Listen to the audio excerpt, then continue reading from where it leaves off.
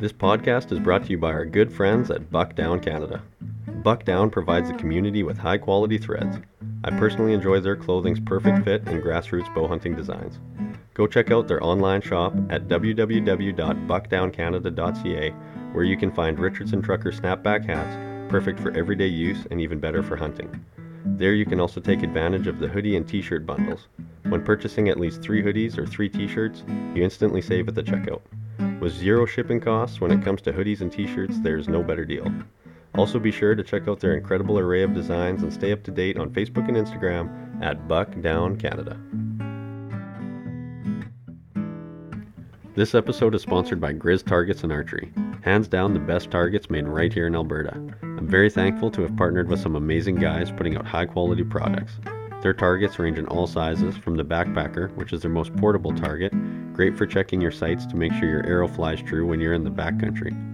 This thinner 12x12 target can double as a seat or a flat surface when cooking. Say you want to have some fun testing your skills at long distances? The Kodiak, on the other side of the spectrum, boasts a massive 48-inch by 48-inch surface to assure you that you won't be digging in the grass for arrows when you're shooting past 100 yards. They have targets for both field points and broadheads, with interchangeable cells to keep you from breaking the bank when the bullseye gets blown out. You want a target that's as tough as you? Get grizzly tough with Grizz Targets and Archery. Be sure to check them out at grizztargetsarchery.ca. This episode is sponsored by Slayer Calls. Bill Ayer, CEO and founder of Slayer, puts immense workmanship and quality control into every one of his calls. Not one of his products makes it into your hands without first meeting his high standards. Slayer currently makes calls for waterfowl, elk, and turkey. Their double-reed duck calls boast superior craftsmanship and award-winning performance with wildly loud sound. They have a full range of elk reeds, custom bugle tubes, and in my opinion, the best push-button elk call on the market, known as the Enchantress.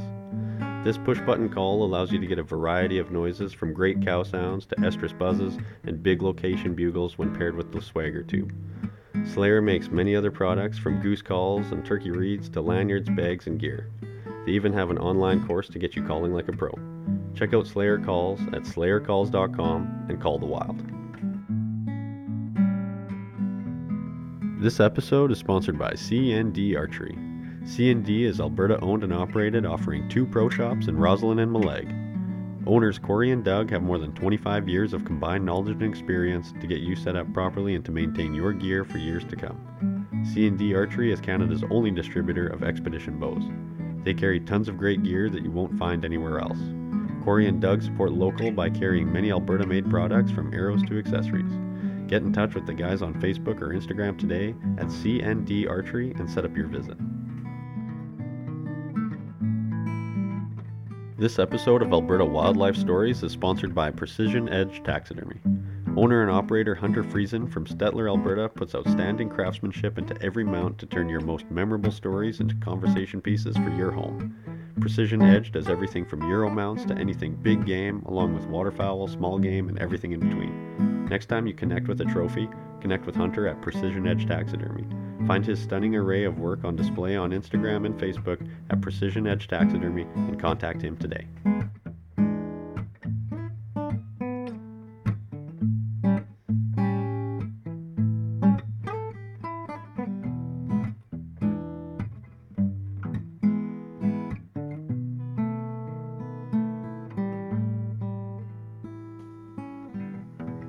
Welcome to Alberta Wildlife Stories. Joining me today is Doug Moisey, owner and operator of C&D Archery. Doug has many years of outdoor experience throughout our province and just as many behind a bow. Doug started C&D with Cory Lohr, and since they have brought in many unique products to their shops, from locally made gear to being the only Canadian distributor of expedition bows. If anyone knows how to get your bow set up and tuned in proper, it would be Doug. It's always nice to catch up with Doug, and I'm stoked to get to know you more on the podcast. Thanks for coming on, and how are you doing today? Not too bad. And yourself? Oh, I'm doing good. I think, this episode is kind of slotted to go out for, before New Year's, but it's not even quite Christmas yet here. So, yeah, getting right into all the holiday stuff. But you guys pretty well ready for the holidays? We're getting there. We're just waiting for the kids to come home. Trees are set up, the lights are all on, and Mom and I are just sitting by the pellet stove, and she's watching Netflix, and I'm talking to you tonight. So Merry Christmas. Thank you. Merry Christmas to you guys. So yeah, you guys are down in Mallaig, Alberta there, hey? Yeah.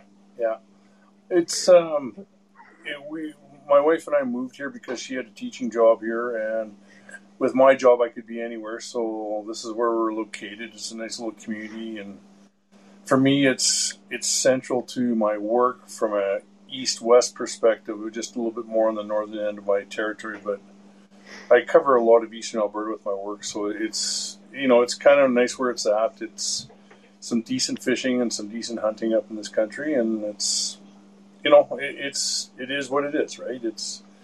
I personally I work so I can live. So this provides the work so I can go chase elk or whitetail or muley or moose or whatever. So it's kind of fun. And the upside of it is that with Cory and I opening up our archery shop, it was something that I've been tuning bows for guys for a lot of years, especially the last 8 or 9 in this area here, just because guys really had not too many spots to go to. And so I started doing it out of my garage, and Cory and I got to know each other through our work. And the next thing you know, we're opening up archery shop. So here we are, the C&D Archery. But you know what? It's fun for the people that have been starting to come here. We're trying to help them with a lot of knowledge. We're from our store point. We follow the philosophy. We're there for to help, and it's all about customer service. But at the end of the day, is that we carry a lot of stuff in our shop that Cory and I both use, and that is sort of our motto. If we don't use it, we probably won't carry it, and we will bring it in for you. But we will promote stuff locally and Canadian, and we're trying to do everything as much as we can in a Western Canadian form as far as supporting businesses. And that's why we've got Grizz archery targets. And today I was doing some digging around, and I found there's a company here in Alberta that actually does wraps. And I noticed, like, you sent me a picture today where you were building your arrows with the C&D archery wraps. Well, we've been getting them out of the U.S., but now that we've found a Alberta person that can do this, we're going to be supporting them as well. So the whole idea is just to support locally. So, yeah, it was kind of nice that way. Yeah, that's super nice. And that's super nice that you guys do that and try to kind of, put locals and family businesses and small businesses first, and then from there, kind of go from there. But, and I know there's a couple of other guys I've seen kind of making custom wraps and stuff too. And it's funny enough you say that, because it's not a common thing you actually come by. So it's interesting you found someone in Alberta doing that too. Yeah, no, it's actually, they're called Wild Obsession. I just discovered today through an archery shop that was advertising on Facebook, sort of like how I found those game hangers or for hanging heads you put on your page there. And so I texted them, and then next thing you know, I ordered some, and they shipped some to me here the other day. So I got a few skulls I'm going to be hanging up here this Christmas. Nice. So, yeah, those Grand Pursuit ones, eh? Yeah, the Grand Pursuits, yeah. Yeah. Nice. I was a pretty big fan of it. Yeah. Sorry? What I like about them is that they're a Western Canadian company. They're an Alberta company. So I thought, perfect. Mm-hmm. Yeah, that's what I thought too. Same kind of idea with the podcast, is trying to keep it Albertan, right? Let alone Canadian. But it was that, and then just the functionality. There's a lot of different things out there to hang Euros, especially. I find a little difficult, and it's just really simple, really straightforward. And I was like, oh, that's same kind of thing like you mentioned with, like if you wouldn't have it in your shop, kind of thing, if you wouldn't use it or have it on your bow, like you might not really carry it in the shop or be all that much putting it out there, pushing for it. But that's the same way I kind of feel with, advertising and putting things out there in the podcast and stuff like that too, is I want it to be things that people genuinely are really, put a lot of love and care behind into what they're making and what they're doing, and they've got the passion behind it, and it's locally and things like that as well. So, but. Well, no, and it's good because everybody's doing, some of it like starts as hobbies, and then the next thing you know, they're building for the people, and then it becomes a little bit of a mini business, but they are putting a passion to it. And I think that's so critical because it's these little small towns / small businesses that, as much as we hate to admit it, they do keep the economy going. For me, big box stores I'll admit, like Cabela's, you want selection, you got lots of selection, but I just don't think you see the service there. I don't think you see the passion in my mind, and nothing against Cabela's. It's just, to me, they're a big box store. And no, don't get me wrong, Aaron. When Cabela's was only in the U.S., I made the trip down to Sydney, Nebraska to go to their store. And at that time, it was pretty cool to see. Like, it was something out of this world that I'd never seen. I thought, oh, pretty cool. And I'm not how can I say this?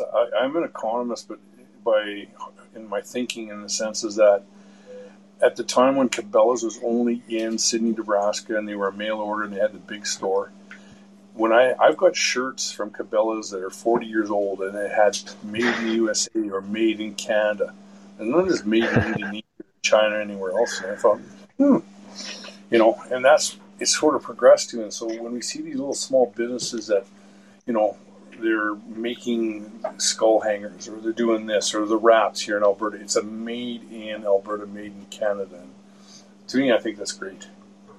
Yeah. Yeah, you're directly basically funneling the money back into the people's pockets here and everything too.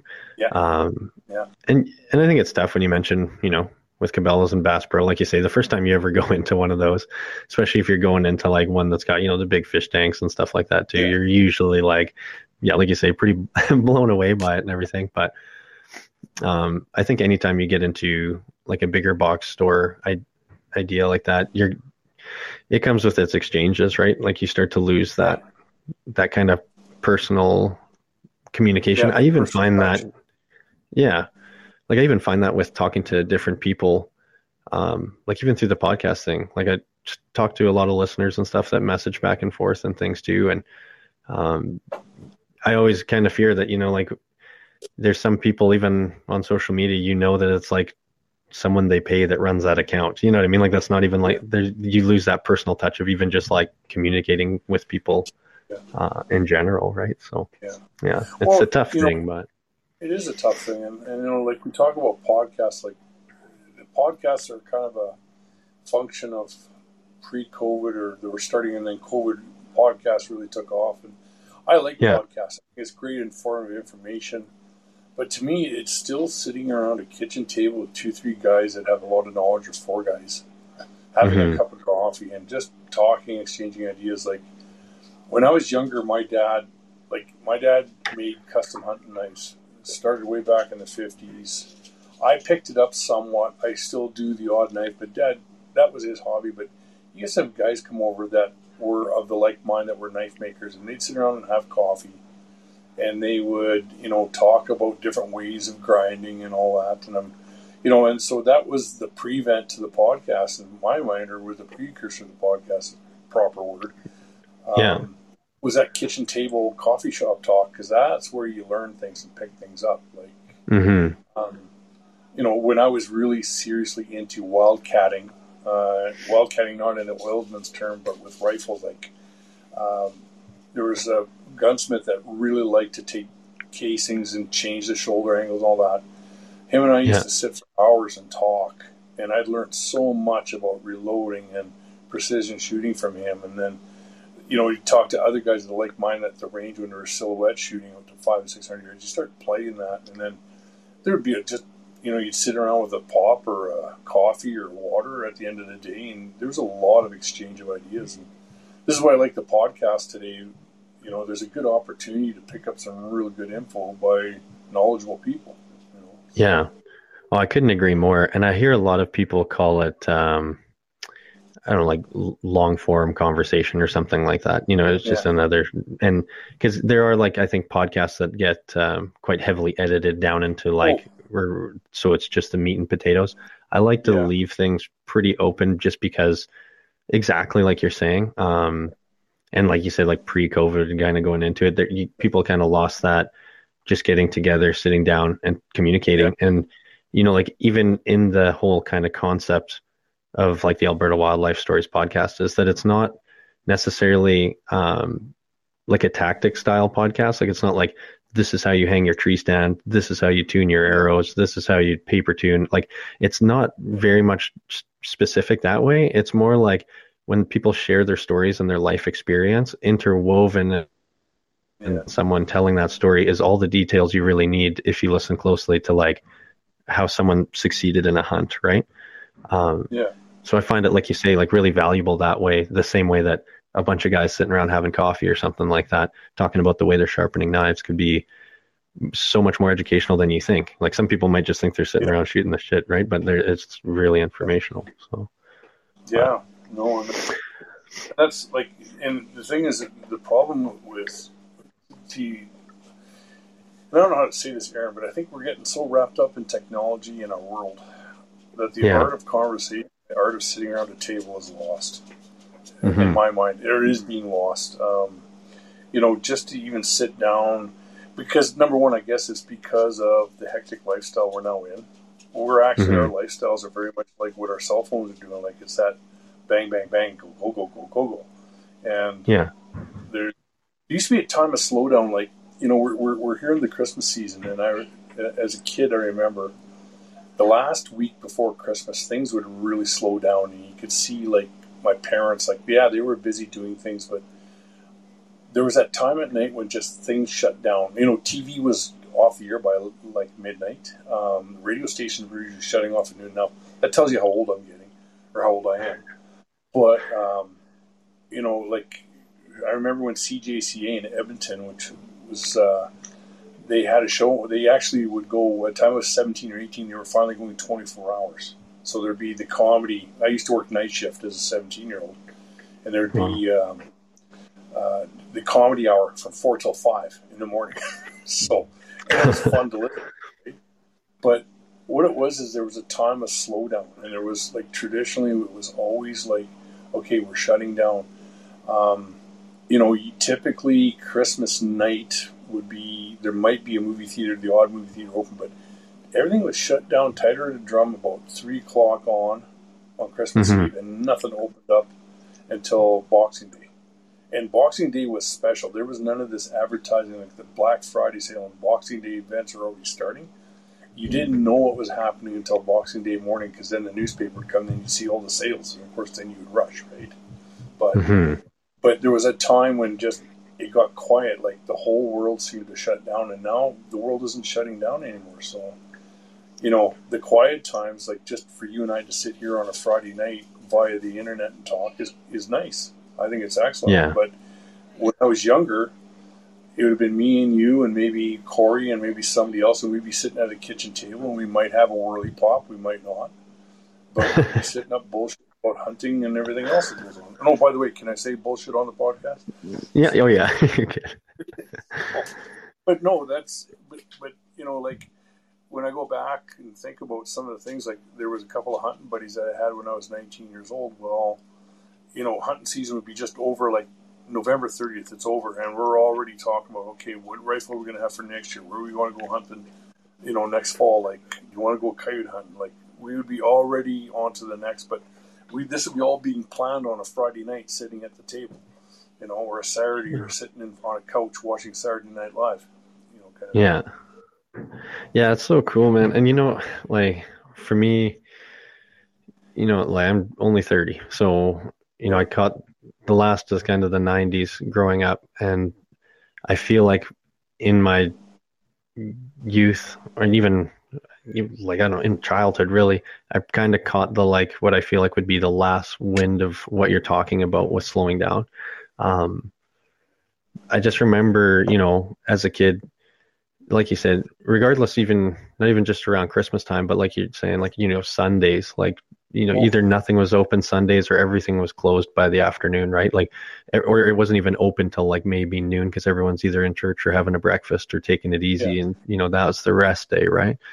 And then, you'd go down the street. I don't know why I just have such a vivid memory of, going out for breakfast with, my grandma and grandpa and stuff. And, it's like $2.99 bacon and eggs. And it's just like how kind of simple and kind of relaxed the world was at that time. And then, it flashed forward to where we're at now. And, I even had my wife recently, she showed me this video, and it's really, it really kind of stuck with me where, we sit down at the dinner table and some people will like put their phone on the dinner table. And even then it's like, it has that, I don't know, psychological ping that like that's important to us, right? Like the phone's at the dinner table, it's right next to our plate. Even if you flip it upside down, it's like almost telling the rest of the dinner table, like, this is important and it's here with me,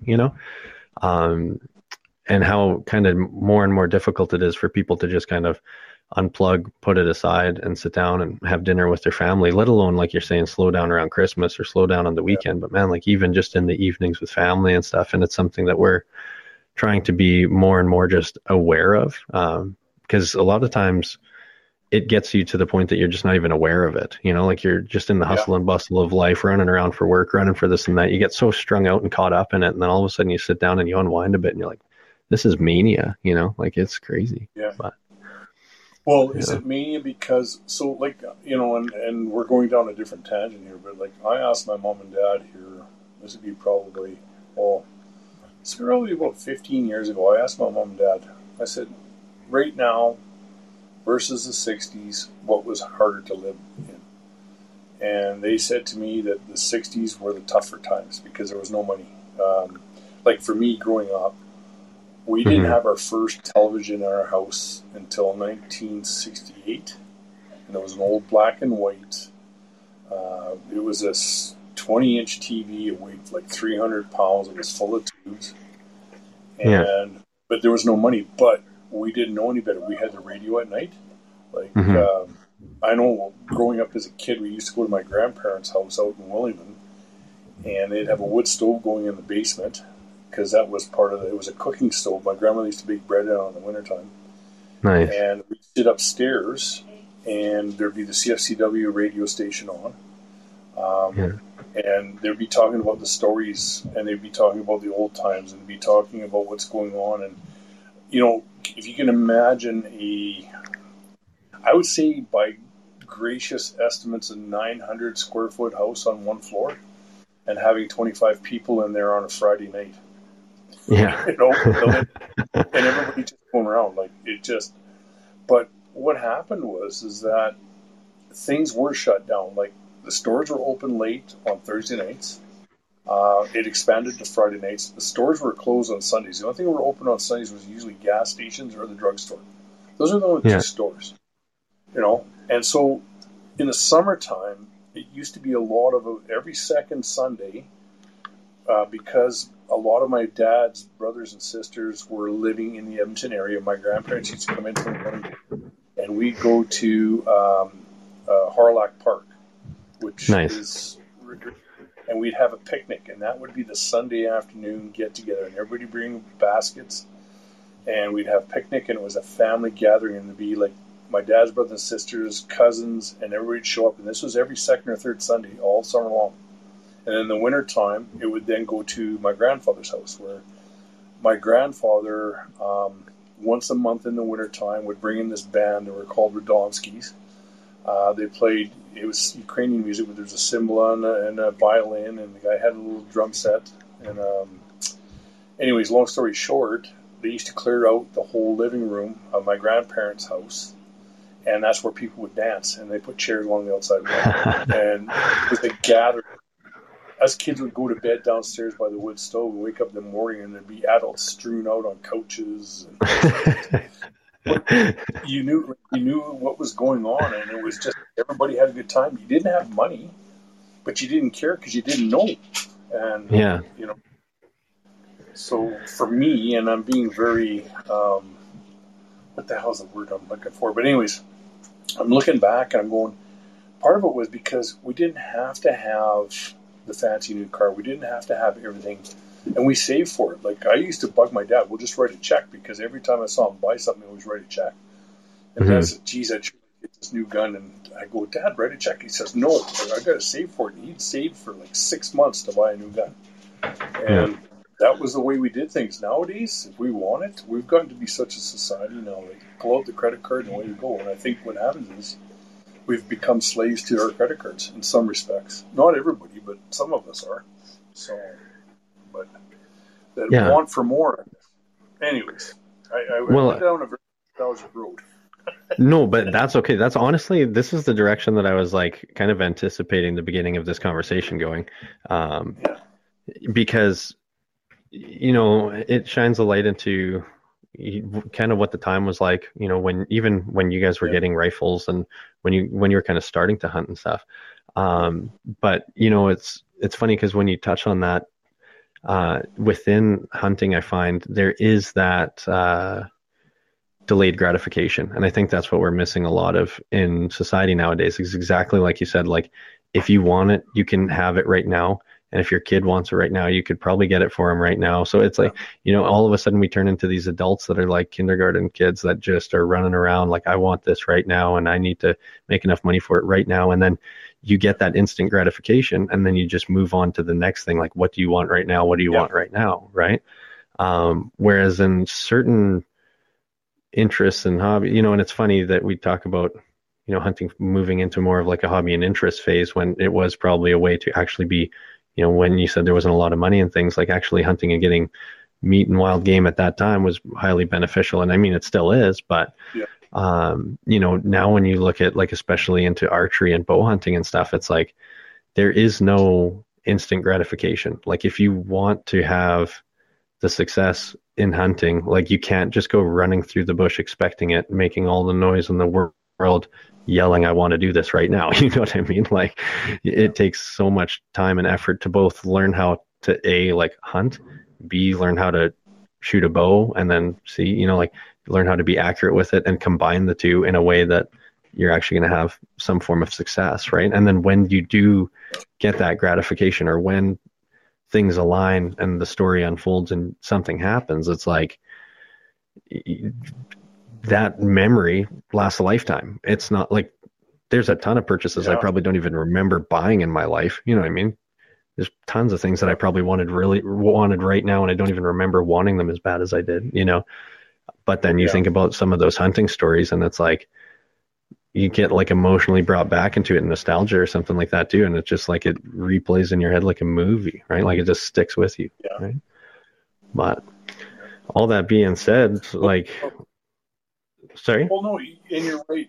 There is a lot of nostalgia, and going back, like you said, it was a way of life a lot. So my grandfather was a hunter, him and another guy, and money was tight.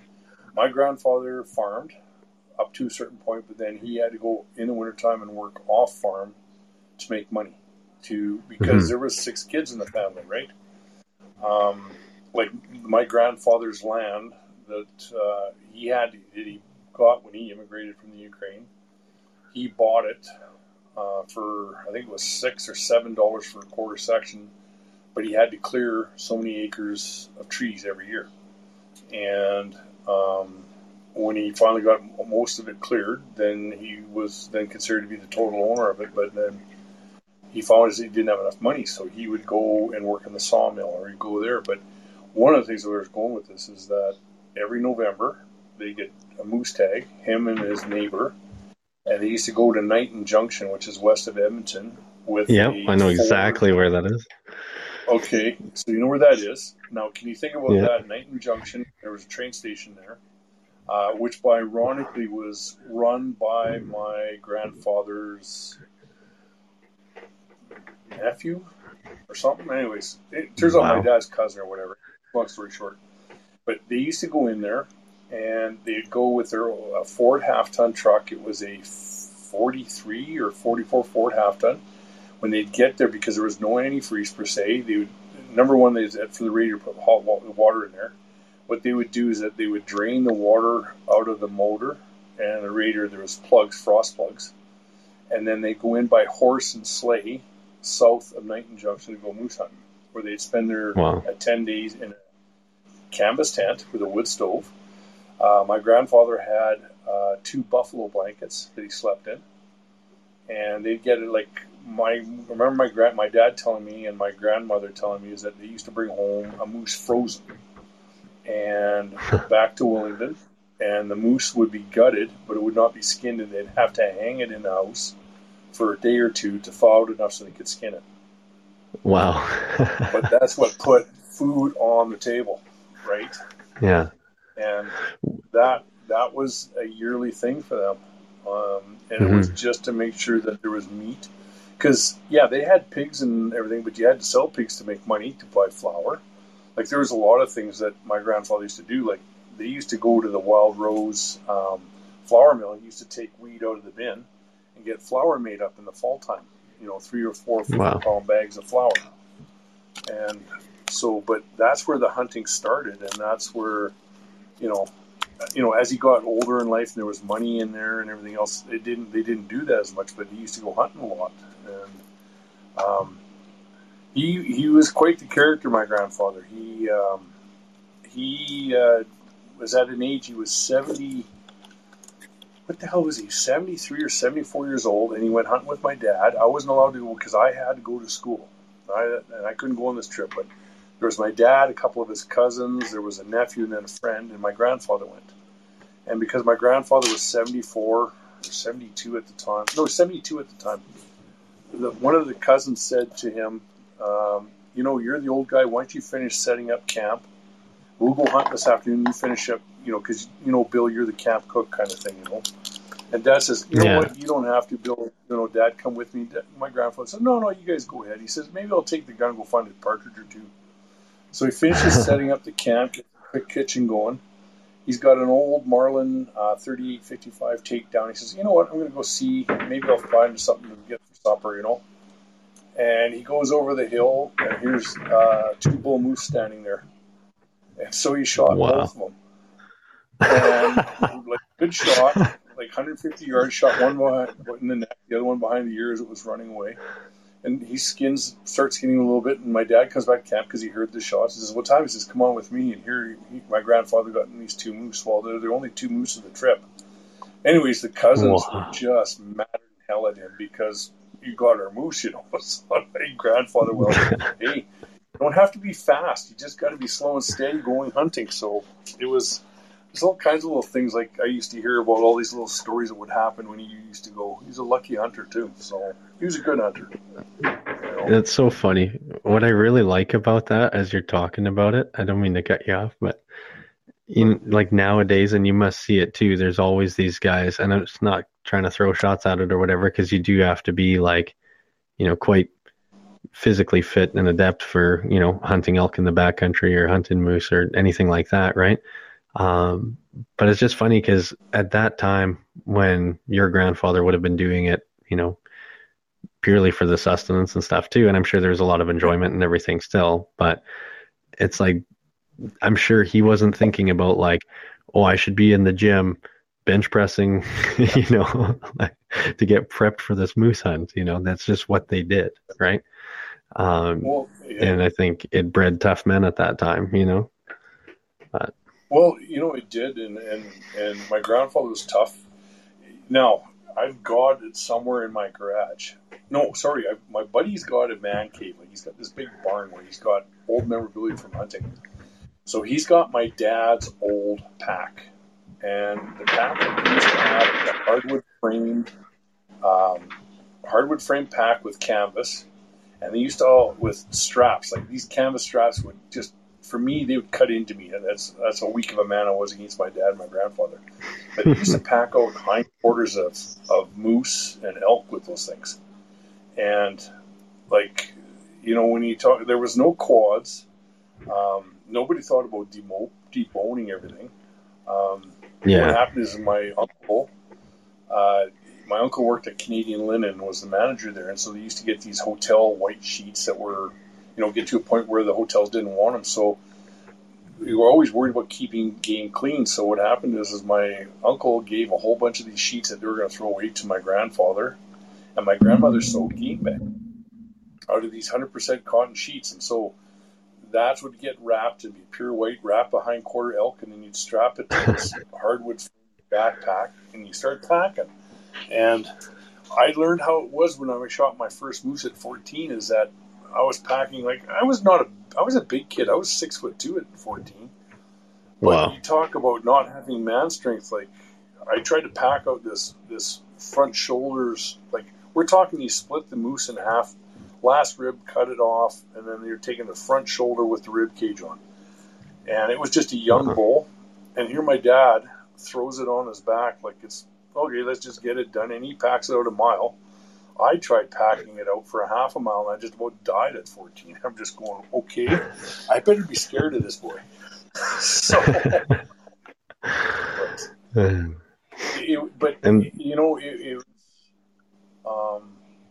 in my mind, yeah, it was substance. They were tougher, but there was no other way of getting the meat out because that was the primary concern. In fact, like Dad at the time, back in the early 60s, shot an elk that would be 350 plus bull elk for horn size.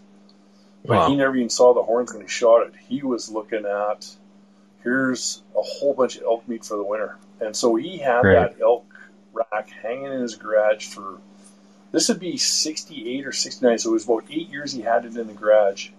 Because he shot it in 60, he was shot at the year I was born, 61. And it was 350 plus. Some guy measured it up, and it was some between 350 and 400. And a guy from the U.S. came up from Caterpillar, because Dad was working for Caterpillar at the time. And he came up, and he came over to our house for a beer in the summertime, saw the elk horns in Dad's in our garage, and he offered my dad $200 US for it. This is in 68. Wow. That was 2 mortgage payments on the house. So holy shit. Yeah. Okay. So they're somewhere in Illinois, but for him, it was a big old rack. But he says, I was almost going to leave the rack there because I just wanted to get the meat out. So, wow. But it's, yeah. And then got 2 mortgage payments out of it. Yeah. Well, you got to think about it. So in 61, they had a 25-year mortgage, and the mortgage payment was $113 a month.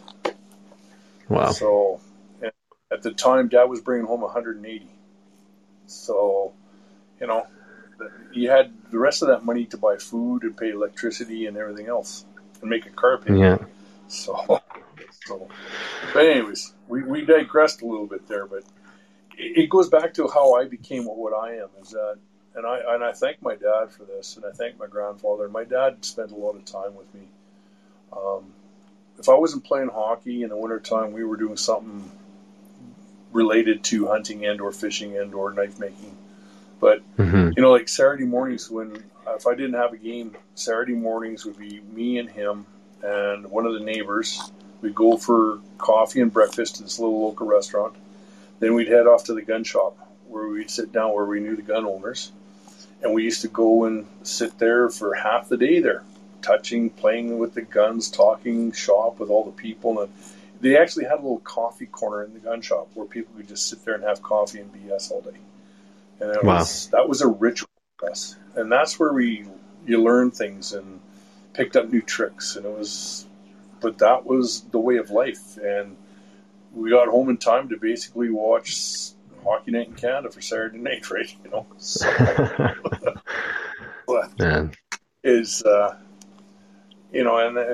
but that's where the foundation was built. Was this Dad felt it was important that spend time with the kids.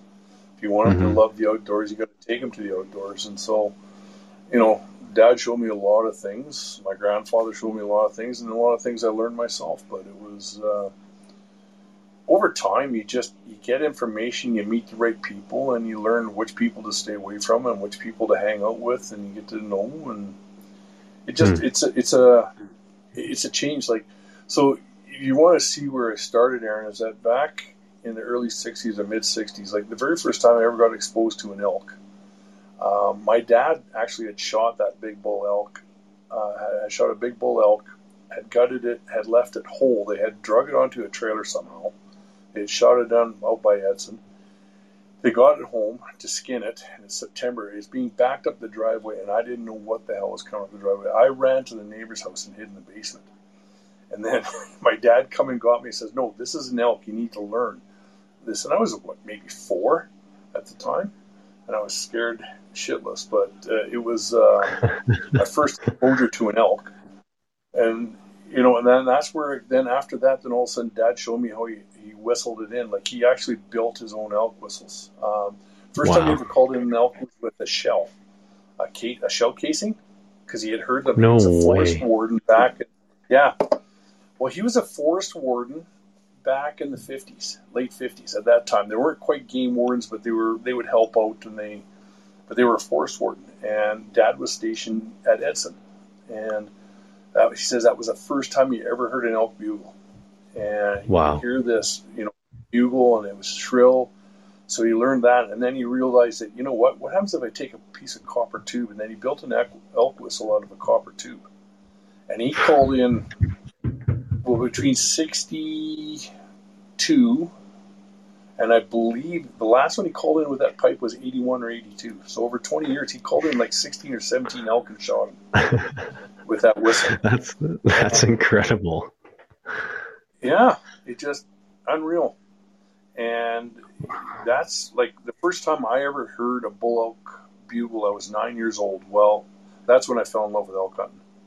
And you got to remember too, is that back in those times, a lot of the land, everything was landlocked per se, in the sense is that there was elk populations, but there was more moose than anything else, especially in that Edson area, because everything was landlocked, in the sense is that there was no cut lines. And then with oil exploration, you start getting cut lines, and then guys started to open up some land to farm, and then you start to see the elk really start to go, and that's when we start to see more and more of them. And it was, like Dad had a little super special spot, and I still like that spot, and I won't reveal the spot, but the unfortunate part is because somebody bought land around all that and somehow was able to get the road closed, I can't ever get back in that spot because they got no trespassing and the gates locked. I have to go back into this crown land. But Dad got an elk out of there every year for, I think it was 12 years straight. He always got an elk out of there.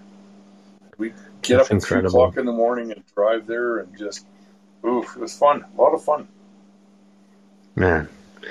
So going from all that kind of growing up and experiencing it and being shown the outdoors, at what point did, like you say, at the gun shop, sitting around having coffee, talking about all that stuff, making, copper elk whistles and stuff.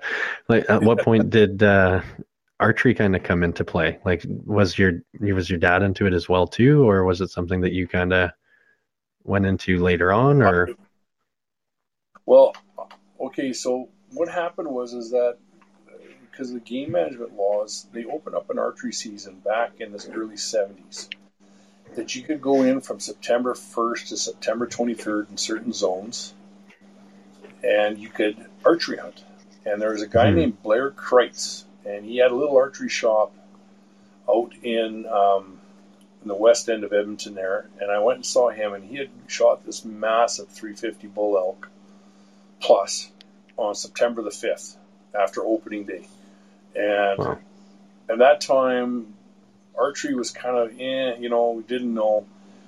And then at the one gun shop there, they started picking up the archery line. Well, one of the guys there was heavy into archery, so he brought in PSEs. And I was 16, so I worked hard all summer, saved all my money. I saved $200 over the summer, working all jobs, because the PSE bow with arrows, finger tab, blah, blah, blah, rest and all that was $180. So, still what they go for. Exactly. And it was really wild is that we're talking, you're pulling 65 to 70 pounds, and most of the time there were 70-pound bows. And that's like a recurve? Like no, this is a compound round wheel PSE. Okay. This is not okay, yes. I shot recurves as a kid. My uncle shot recurve all the time. My uncle showed me how to shoot a recurve, so I shot recurve as a kid. But when I really wanted to get serious, I went and I bought a compound bow. Okay, cool. Broadhead. I didn't, Sorry? Well, just when you mentioned like the finger tab and the shelf and stuff, I was like, I just pictured a recurve immediately, but. Yeah, no. The old PSEs, some of the original ones that came out, were round wheels. They pulled like trying to pull a dead pig up the hill. Had no lead off. Like if you had 50% lead off, you were happy. And and they shot an arrow at about 160 feet a second. It was just, and you shot these aluminum arrows, and your target butt would absorb it, but then all of a sudden you start noticing an arrow would start flying funny. Here, your aluminum arrow would be bent, so you had to go buy an arrow straightener. So at the time, there was these aluminum arrow straighteners where you could push on them to straighten them. And so it finally got to a point is that you get 3 or 4 good arrows with good broadheads, and away you went. And it was tough. It was a learning curve, and that's when you learned, like, you had to have patience. Me being, I'll say, is that even my wife will confirm this, I'm probably half to 3/4 ADD. In today's world, if I was going to school today as a kid, I'd probably be on Ritalin, and because I can't sit still for most days and focus for any great length of time. But archery taught me how to focus in a lot of respects, because you had to draw back perfectly. You had to learn how to anchor. You had to watch air flight. But when it came down to stalking, you had to pay attention to details, and you had to do different things. And it brought me along in a way that allowed my mind to get quiet. My mind is very loud at times, and archery is the one sport where my mind not goes to sleep, but it gets calm, right? And so when I started picking that up as a teenager, it helped me guide me, but it helped me make me be a better hunter, because there were many times I'd be like 100 yards from a 150 whitetail buck, and you're just going, oh, if I was only a little bit closer. And then rather than being patient, no, you force the issue like you would with a rifle hunt. And so you did that, and then that's how I got going in it. And then I dropped it off for a few years because I got heavy into wildcatting.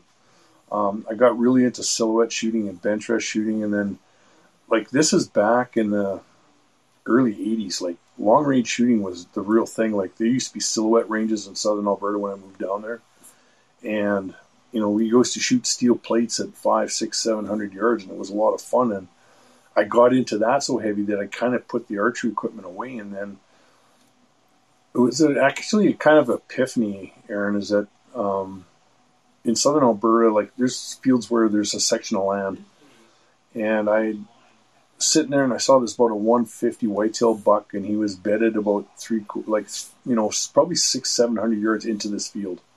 Nobody could get near him. Well, I long range shot, so I got along a fence line, set up everything, took him, shot him in his bed, and I went, you know what? There's no thrill in this anymore. It just, to me, doesn't do nothing. Yeah, I put meat on the table, and yeah, it's a nice rack, but I just said to myself, like, this isn't hunting. This is not, for me, what I think is hunting. Like, it's just, I have a lot of respect for the animals. I revere them.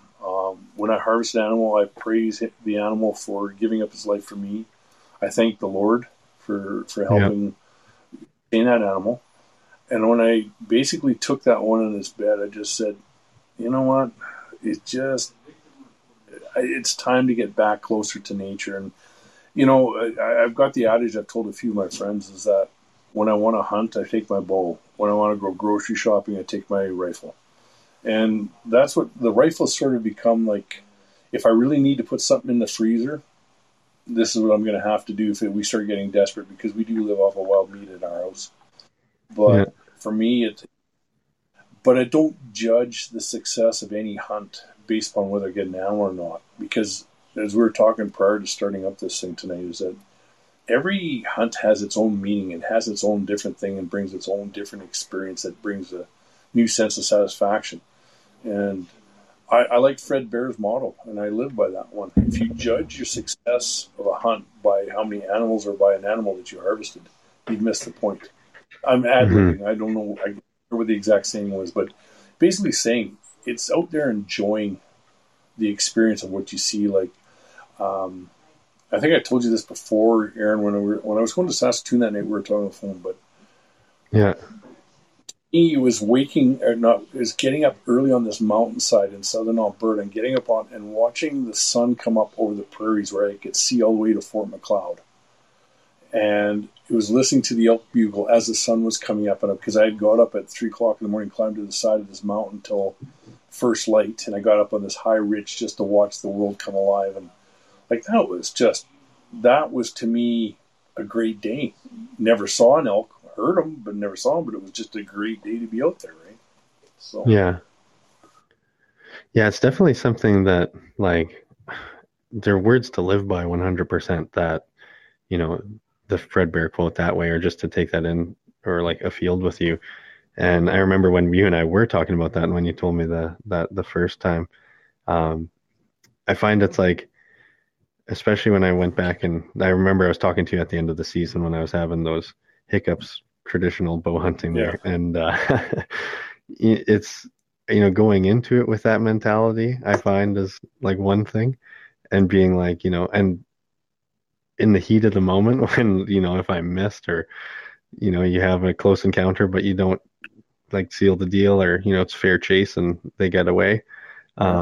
yeah, I walk away from those instances being like, I want to hang it up. I want to quit. This is bogus, I'm like, but then, you think about it, and it's like, man, to have those interactions even is just so, like, it's such a win, right? And I find it's hard to remind ourselves that sometimes in the heat of the moment, if things go left, and it doesn't go in your favor or something like that, and it's frustrating and difficult. Um, but in the same instance, like, to reflect on it, or to try to carry that as much as possible, is really the key, I think, like you're saying, for sure, yeah. to enjoying it all the time. Because there's just some Well, mornings that, like you say, you don't see any elk, and nothing gets better though than just being out there. you know, and the thing is that I realize this now, Aaron, but like, and I didn't appreciate it at the time, but as I go back now and remember things, like, just to go back, is that one of the last times my grandfather was able to go hunting with us. Well, I said to my dad, I said, "We're going hunting for moose." He goes, "Yeah, we're taking Guido." And it's a Ukrainian word for grandpa. Yeah. And I said, "Is Guido coming?" Dad goes, "Yeah, he's going to come." And I kind of went, "Well, he's not going to be able to keep up." He says, "Doug, we're just going to go for a drive."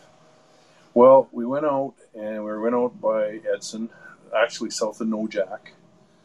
And we went out, and my grandfather, he sort of sat at the truck with a rifle, and then my dad and I tramped around. Well, we came back at, probably about 11 o'clock in the morning. My Guido's sitting there with a cup of coffee in the thermos, and Dad says, "Well, it's time to have lunch." And I says, "Well, what did we bring in?" Dad pulls out the Coleman pump-up stove, cast iron skillet, because he had a camp box that I didn't see. Pulled out the camp box. We started a little fire, and my dad cooked bacon and eggs on a pump-up stove, like the Coleman pump stove, on the back of the tailgate with my grandfather, myself, and my dad. And it was probably, as I think about it now, it was probably one of the more enjoyable, get-togethers, because we just sort of sat there. Like, it was beautiful October. It was just before Thanksgiving. The sun was shining. You couldn't have asked for anything better. And yeah, as a young kid, I was disappointed that we didn't get a moose, and we didn't get, because when you're younger, I got to get something. But you go back in time and think about it, like, that was a hell of a good time just to go out and walk, enjoy the day, and have a fire and have breakfast with my grandfather on the back of the tailgate while we're out moose hunting. It's pretty cool. Yeah. No, that's the truth for sure. Yeah. So, no, so it's that's why the philosophy, and I think as you get older, and like, you're only 30, Aaron, but as you get older, you start to realize that it's the little things that just make the day. Like, earlier this fall, I was archery hunting, and I was walking, and the elk weren't really answering, but I get the odd peep, and I just sort of sat down, and I just sat on the edge of this clearing, and all of a sudden I got my bow propped up, and I'm sitting there on the edge, and all of a sudden these two chickadees come up and right by a branch, like not even like a foot from my head, and they're chirping away, and they're flitting around, and they spent 10 minutes beside me, and I'm going, it was so nice just to see these birds just flipping around, these little chickadees in the early morning, and it's just like, that made the day, right? It's that one with nature. And I think that comes with like experience hunting, right? Like, for nature to kind of act as if, like, you act normal, like, with you around, right? I've noticed that a couple times, and I mentioned that in a couple episodes back there, where it was just like, it seems like at times there's like, nature's behaving as if it knows you're around, and like you seem like a threat. So it, like, the birds won't fly near you and things kind of stay like its Yeah. distance from you. And then there's like times when you've Yeah. really just kind of like settled in with it, and yeah, things just behave normal, and birds land near you, or they're just, yeah, there's just that kind of notion with them around you. And yeah, I don't know. I don't know why it reminded me of a story, but last year in hunting season, in the bow season, I had a hawk pretty much like barrel through the trees, like right at my face. And Oh wow. right before it hit my face, like I was trying to stay so still and not move and whatever. And I think it was probably like maybe 5 feet from me or something. It just went straight upward, like went right vertical. And it was just a really cool sight to see it go vertical like that and then go and sit on a branch. And it's scared me. Like I didn't move or anything, but I remember like under my breath, I was like, shit. Like I like was scared, I like jumped kind of, and I was like so mad at myself for like it making me have like a vocal response where I like out loud I said something while I was trying to be so quiet. And but yeah, I just thought it was so funny because yeah, this thing's just like literally, I was, we had eye contact or something, and it was just flying right at me, and I'm like, I'm about to get knocked right out, and yeah, just last second flew up. But it's just funny when things you don't experience that at home. But No, yeah, no, it's yeah. Those are the kind of the moments you kind of go, "What the hell just happened here?" yeah, Like I had a buddy there that he was sitting in his tree stand. He had a bear cub come up the ladder at him. Didn't know it was there until just the last second. Well, geez. And he wasn't saying nothing. He got all quiet and wouldn't say a word. And the bear's going up and up. And he says, and you know what, Doug? He says, all of a sudden it sees me. And it was like, Yogi Bear, like with the eyes popped wide open. And you just see like the front shoulders are already past the hind legs, getting the hell out of Dodge. Because he felt a little bit lighter in the shorts too when that was done. So, that's funny. yeah. So then, primarily, like you said, with bow hunting and rifle hunting, like you still kind of do both, but a lot more you're finding just through bow hunting, like a lot Yeah, more, I guess, I do a lot more meaning. bull hunting. Yeah. I still like, don't get me wrong, I still like my rifle hunting. Hmm. But I'm more selective when I go with the rifle. Like, unless I'm really got to put something in the freezer. But the reason I like archery hunting, it's so individual, and without insulting everybody, is that at least with archery, I've yet to see anybody get an animal on a quad or out of a truck window with their bow. Um, Yeah. and I think that's the thing. We talked about this before we started here tonight, Aaron. Is that you talked to me like how things have changed. Like you never like, and maybe I wasn't aware of it because but it was one thing is that I was brought up. You don't roll down your window and look at something in the bush through a rifle scope. You use Yeah. binoculars, but there was there was no use. There was none of this Detroit steady rest. Like you Hmm. walked, you worked. And people respected that when there was no trespassing signs, you didn't trespass. In fact, you went to the farmer and you asked permission and you thanked them. And usually, what you did is at the end of the day is that, like the one farmer there that allows me to hunt, if I get something off his land, I typically bring him salami or sausage that I make homemade, or I bring him some hamburger. And it's my way of saying thanks for letting me hunt on your land. Um, Absolutely.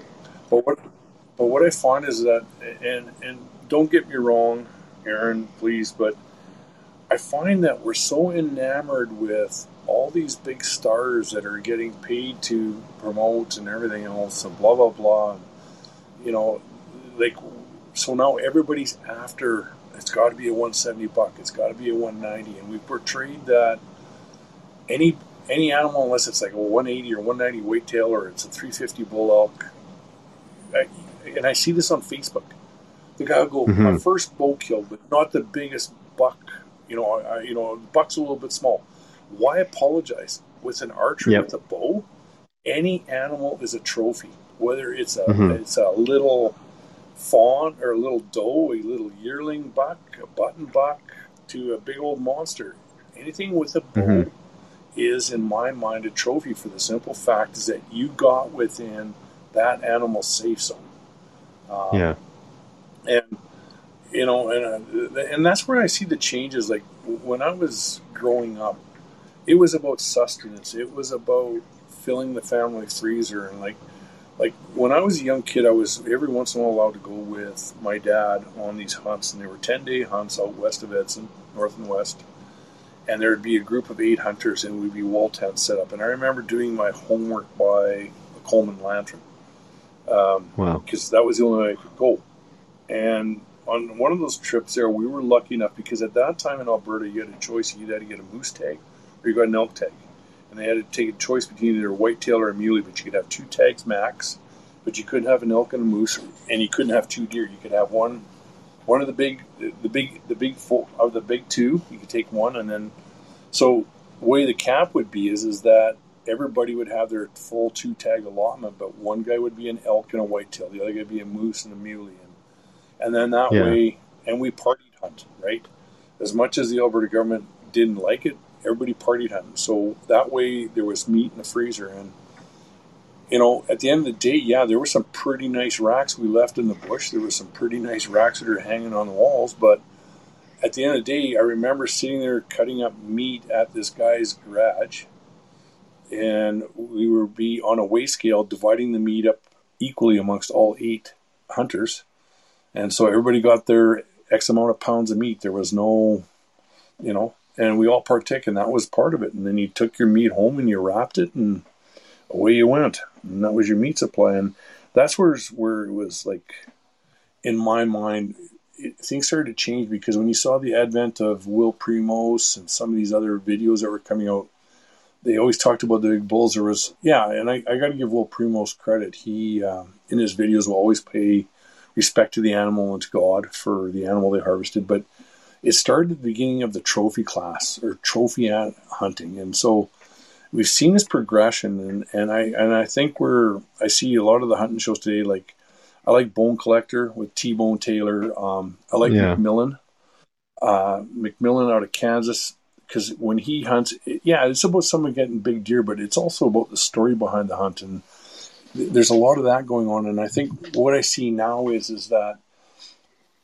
I see some guys, they're so hung up on trying to get the biggest, baddest buck in the county. And okay, that's your choice. That's fine. But don't apologize if you shoot a 140. Like, just be happy you got something, It's just my philosophy is that I think this is where the changes happen, is that, and this is where, Aaron, you're being kind of a breath of fresh air, because when you're talking to me about how you're going after with your recurve and, you're having your trials and tribulations, but you get it now. You get it. And I think that's where I feel sorry for some of the guys that hunt today. They don't get it. They don't get the fact is that it's not about how big a horns you get. Yeah, they're nice to have. But as I've told many people, I've yet to make a good souffle or a good roast out of horns. But I sure can about a good backstrap and a tenderloin. Yeah. So. Well, and that's it for sure. And I know this is something, like, I don't know if I mentioned to you before, I've definitely said before, but it's tough because, I'm exactly the same way that, when there's all the different quotes that people say, like, it's a freezer filler, or, first buck, and it had to fill my tag anyway, or something, whatever it is, right? And it's like you said, it's like you don't need to apologize to that or feel like you need to online. And that's the unfortunate reality that, like, social media and these, like you say, sometimes the bigger kind of superstar hunters and stuff that will, make a guy feel like they have to, like, justify their actions. And it's like, you justified your action the moment that you squeezed the trigger or let go of the string or whatever, right? Like, and you did it within legal parameters. Like, that's the tag, you're on the property you had permission for, you should be happy and you should be proud of that. And, if you want to show the picture to people online and say, this is what I took this year, all the power to you. If you have a story to it that's meaningful, all the power to you. You know what I mean? Like, I'm never going to see someone with a small buck and be like, oh, why'd you take that? Right. And then from a conservation perspective, it's so frustrating because, there's, like, I know now, and like when I was talking to you at the tail end of that season with the stuff I was getting into with traditional, I can't remember, because I think it was right around the middle to the end when I was talking to you, but I ended up having 7 encounters with bucks, none that I could seal the deal on. So definitely a little bit discouraging, but in the same instance, I don't know when else in my life I've been able to have that many experiences, because if it was with a rifle, one would have been taken, with a compound bow, you know what I mean? I wouldn't have had that Yeah, next one and then that next one or whatever. yeah, So I learned so much in that little period of time at the end of it. But one of the things I realized was I still am not running any trail cameras on this property, and now I feel like I have a better understanding of maybe the genetics or the like population that's more so in that area than I ever did with trail cameras, because it's such a small window into there where, while I'm out there, the more I'm out there, because it's a lot harder to be successful with a traditional bow. Like, it just pushed me to be out there a lot more and see a lot more, and I just kind of got an understanding more of what was out there. And man, we got some beautiful bucks out there still, like some still bow zone yeah, kind of giants running around, yeah, and some real gorgeous guys I got to kind of lay my eyes on, as for lack of better words. That didn't sound right, but and then it's just, I also seen a lot of bucks. Like, we've got this one out there that's got this, I don't know, it's like a vertical beam. Like, it's like not even growing its beam properly, right? And yeah, its tines aren't coming off properly. Like, one side's normal, the other side's wacky, right? And then you get this whole conservation thing, and guys saying like, "Oh, it's a cull buck," right? Like, I took this buck, and I know it's a smaller buck, but I needed to cull the genetics out of the area or whatever. It's just like, in the grand scheme of things, there's so much argument back and forth for conservation, or even trophy hunting, letting them get to a certain size. But then the issue, yeah, that works good for sheep, but then you do that with deer, and now you have all these deer that don't even get to that size because the genetics won't let them. So you just spread more. It's I don't think yeah.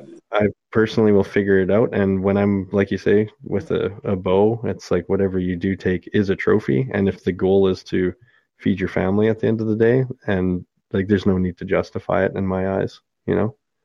But Well, no, and I agree. And like, so for example, here I sold a bow to a kid here last summer, and I helped him along and thrown along, and he's got his buddies he's hunting with, and I asked how he made out this year, and he goes, "Didn't get my trophy buck." I said, "You have a chance at any does?"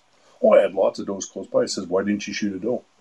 "Well, I wanted a yeah, trophy buck." And I said, "Well, to me, and this is what I learned early, your first bow kill, it's the first animal that presents itself because you're going to eat it. So if yeah, it's a doe, be proud of it." And my very first bow kill was a doe, 28 yards yeah, away, and I was nervous as all hell, and I was scared to take a shot, and I finally did it, and that's when I finally get, okay, now. But I got lucky. hmm, But to me, yeah, we all would like to have that wall hanger, and I'll be blunt. I have one that's Boone and Crockett. I shot when I yeah, was 14 with a rifle, and didn't realize how big he was until I took it to the Fish and Game measuring day, and they said, "Oh, it's Boone and Crockett," and I went, "Oh, okay, whatever that meant." But I was when I shot the buck, you know, well, 14 years old, growing up food, and all I yeah, saw was this big buck along a fence line. And the first thing my dad says, "Oh, you got a big buck." He says, "Yeah." He says, "Yeah, but you know what? This thing's got some big back straps. This is going to be good eating." yeah, And so, and yeah, I've got it mounted. I've got it on the wall. I've also got some other ones. Like, I've got a couple of mule deer that I got with my first mule deer with a bow. I've got the yeah, skull, European skull, up on the wall. It's. I'm not going to apologize. It doesn't. It just doesn't even make Pope and Young. But it was my first mule deer, and I'm very proud of that one. And I worked absolutely. hard for that. I snuck in on that one. I walked a lot of miles on that, and I drug him a lot of miles. So Yeah, I had a game card, but I didn't drag him, but I put him on the game card. But I walked in 4.5 miles into the Milk River Ridge because I was living in Southern Alberta, and that's where I got my first mule deer buck. And I'm wow. proud of that buck. I look at him while I'm looking at the pellet stove, and I remember the hunt to this day. I can remember that hunt. I know And I exactly how think it portrayed down. that is the trophy. I was just gonna say, that's to look at that and to Yeah, have that memory, and to like, the antlers don't describe that trophy either. You know what I mean? It's the work no, and what you put into it, right? But no. So, like, a good example is this. When we take a look at it, is that, and I think this is where I think the hunting has changed. Um, when I was younger and we were into archery, one of my buddies got a doe. Like he was like 17. I still hadn't even pulled the bow back on a deer. Mm-hmm. We were so happy for him. And we thought he was king because, my God, you shot this doe at like 18 yards of your bow. Yeah. And we were proud of him for it. And he was proud of that. And I'm going, this is where I think the change has really happened. And don't get me wrong on this, Aaron, but I think as along with that, though, too, is that I think the respect for the animal has been lost, too, as we've gone through. Like, there's you, okay, there's Corey, there's some other people that I hang around with, and I'm using my quotey fingers for the simple fact that they have the same values about the animal. But I have run across other hunters that, personally, to them, this is just a game, and they have no respect for wildlife. And I just go, you know what? I really don't need to be around you guys. And I'm not saying I'm holier than thou, and we've all got our faults, but I think when it comes to hunting, I think it's just a matter of, in my mind, is what is the real reason why we're out there? And I think this is the people that I hang out with. Yeah, it's great to get something, but the first thing is just to be outside and to enjoy. Mm-hmm. That's the first start, right? But anyways, it's it does the change. That's where I see the changes, and I hate to say this, but I really would love to go back to, with the bow equipment I have now. Is go back. Go back to the 70s.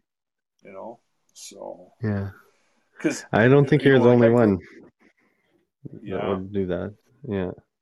Well, like I grew up in St. Albert, and I used to, with my dad, on Saturday mornings in the first part of deer season, we used to walk out the front door of the house, walk down the crescent, 5 houses, cross a road into a field and start hunting deer.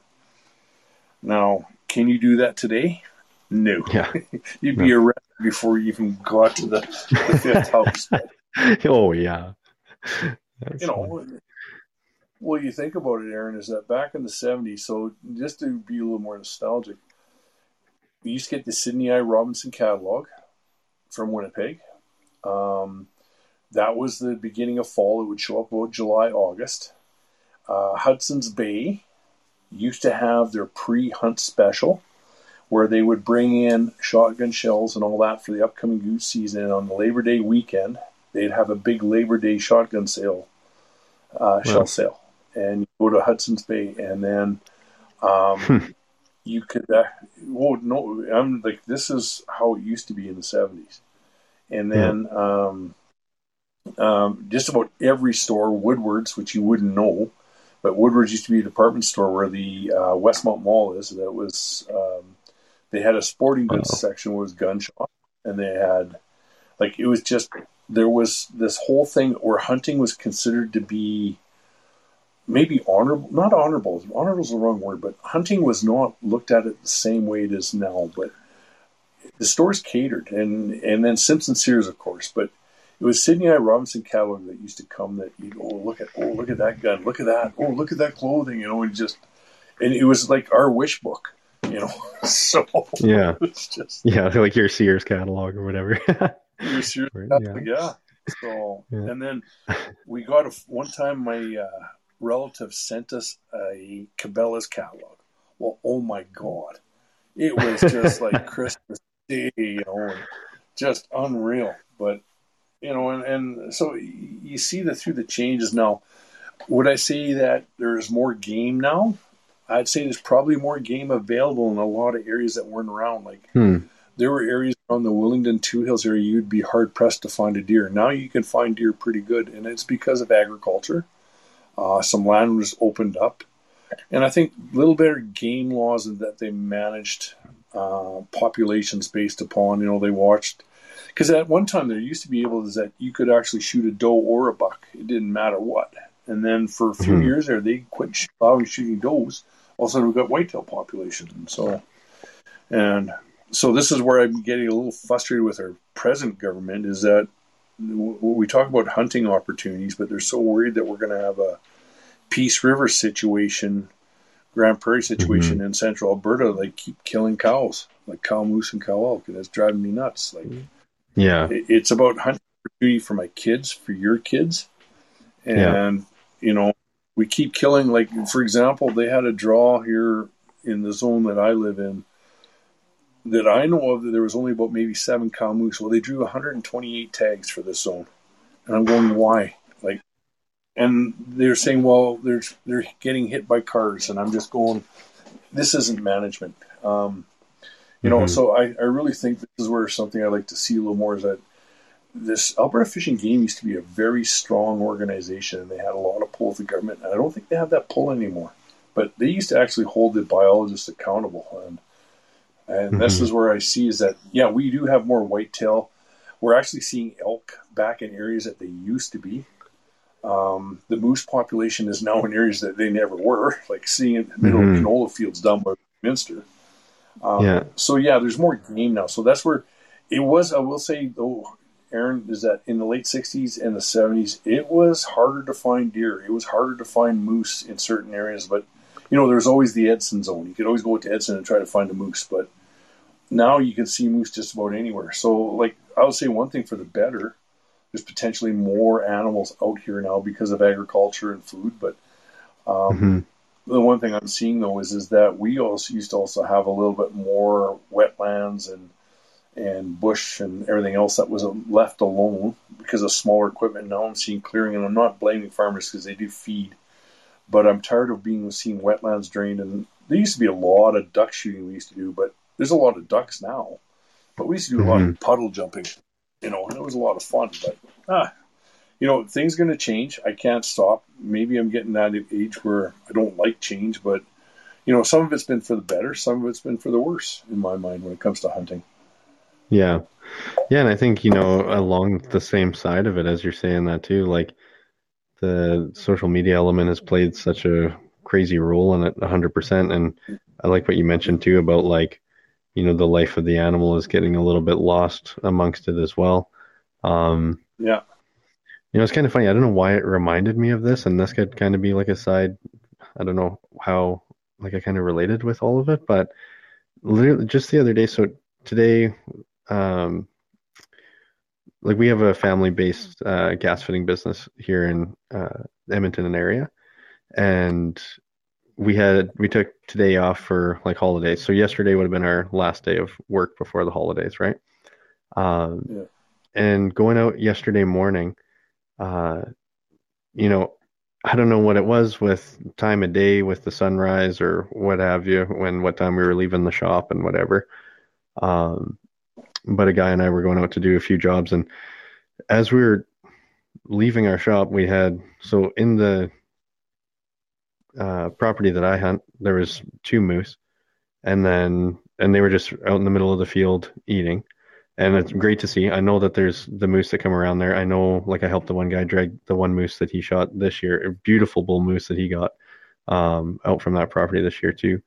And we know like there's about 4 or 5 of them that kind of cruise through and hang out for a little while, and they'll leave and come back and do their circle. But seen them there yesterday morning.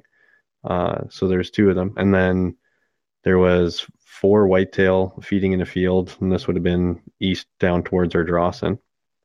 And then a little bit after that, we had a buck cross the street right in front of us, and we were going to work out in the country, basically just doing a little bit yeah, of a job out in the country. And a beautiful buck just jump across the road and run across in front of us. I mean, we were going slow; it was fine. It wasn't scary at all, but it was just another one that we saw, and then did the job and everything, and we left, and it was probably closer to about maybe 10 or 11 in the morning. And I was thinking, oh, everything would be back and bedded down, and then saw another 3 mule deer. And I like tallied it all up, and I was like, man, saw like 10 different big game animals this morning in like the span of one commute. I was like, this isn't like yeah, this was wild. I was like, you don't see this every day. And the guy that I work with, he doesn't hunt too much or anything. He's getting into it and everything. So um, it was cool because we were talking about it, right? And it's just something funny, and I don't know why this really kind of cling to this conversation too. With a lot of people were saying, like, messaged like my family about it. I was like, because I was talking to my mom and my brother at the time, and I was like, oh, I just saw so much stuff this morning. Like, what a beautiful morning, right? Like, it was just the sunrise was beautiful. Seeing all of this big game was beautiful, you know. And I just couldn't help but mention, you know, it's the last day before the holidays. I was just like, man, I'm having a great day, you know, like beautiful morning, tons of animals around, just having just a stellar morning. I was texting you about the bow and everything. You and I were talking or whatever. And I just, you know, so many people said, oh, too bad you can't shoot them. You know what I mean? Like, too bad it's not, like, too bad it's out of season or whatever. And not even for a second in my mind was I like, oh, the rut is late, or too bad it's not in season. Like, I just like, it's so beautiful to see these things out and about because they're so hard to see. Like, and it just reminds me of when people are like, you know, that there's lots of people that don't hunt that will say like, oh, there's tons of deer on this property if you hunt over here. Like, I see them all the time. And it's like, that's great, but like to actually, you know, cross paths in an archery like situation and seal the deal, like it's just something that's so challenging, right? But when you were talking about people like not really appreciating it that way, for some reason it just reminded me of that, because I was like, even just seeing them, you know, out in the wild is like, you already can't help but appreciate it or like love the animals that we end up dealing with, right? It's just, but yeah. Well, you know, and I agree, and that is a good day. Like, I take my bird dog every morning for a walk as the sun's rising, and I wait till the sun's up because coyotes seem to like my bird dog. Anyways, long story short is that for me, going for a walk here the other day, or this morning here, we went for a walk this morning, and in Mallaig where we have what's called the Iron Horse Trail. Well, we have this field that I shoot 100 yards with my bow. That's part of their railway easement or whatever at the time. Mm-hmm. And the dog is going nuts, and I can't figure what the hell she's after. And I look, and here there's fresh whitetail tracks. A whitetail came in, fed on this little field, was walking right down the Iron Horse ahead of us, and my dog was right on it. And I'm just going, you know, this is pretty cool. I called her back, and I think the buck was there. It was a buck because I could tell the way it was walking, but long story short, it was just nice that the birds were singing, and then there's these wildlife coming right into town. Like, and this was a couple of years ago. This was actually during the pandemic when we got shut down. We actually had in the town of Mallaig river otters, 2 of them. Wow! Right, we're going right down our street, and that was when the whole world was shut down. Everybody's moving around. So it tells you how quickly is that when all of a sudden you take away human pressure, how things change in a hurry. Like, we've got video of it. And it's like a river otter, and the closest river is like 12 miles away. And you're kind of going, okay, what the hell are you doing? Okay. But it was interesting. But, no. Yeah. No, but like, that's you just were funny, asking man. me, like, my favorite hunts are, and, you know, one thing I was going to tell you is that I have to tell you this one here is that it didn't happen with me, but it did happen with my dad. Is my dad was friends with a school teacher, and the school teacher wanting to go elk hunting was a hunter, and Dad says, well, I got a spot, we can go. So picture this, a 66 4-door Cadillac, white in color, and they went elk hunting.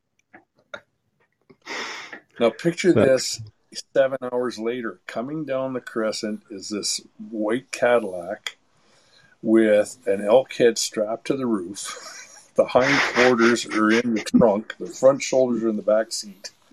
Coming into St. Albert, and they went up because they got up and got this elk. And so here's this white Cadillac on Gillian Crescent in St. Albert with not covered in blood, but blood from the. And here's this rack tied, and I just to this day I still remember that thing like it was as of yesterday. There's this dad's coming home with his buddy, Andy, who's the school teacher, and they use the school teacher's car, and it's a white Cadillac. And it's got an elk in it. Oh my God. That's so funny. Man, I can picture that perfect, because it must have been a totally different kind of St. Albert, because I grew up a little bit in St. Albert myself, and I just picture... Yeah. Like, man, that would just not even fly nowadays. I wonder what kind of looks you'd be getting there or whatever. I'm sure you'd still get some thumbs up, but... you'd get some thumbs up, but No, you know, well, you know, you think of it, you know, like, because it was part of the norm. People understood. Nobody said anything about it, Yeah. and so, but anyways, it's something that, you know, it was the norm at the time. You know, you think about it. When I was going to school, Aaron, I had a '72 Chevy, and on my seat behind my truck, I had a gun rack. Now, when I Yeah. went to school, I didn't have guns in there, but when it was fall time, there was nothing to see my guns hanging in the gun rack, right in the back window. Like, that was Yeah. just the norm, right? Yeah. So, but anyways, Oh, it's going just back to crazy. Yep. like you know, and like you were asking me, like, you know, you were saying, well, I'll probably ask you what's your favorite hunt in the story. Well, Yeah. That's you literally know, where I was gonna it go. So doesn't. let's get into it. It, it doesn't. It actually doesn't involve harvesting an animal.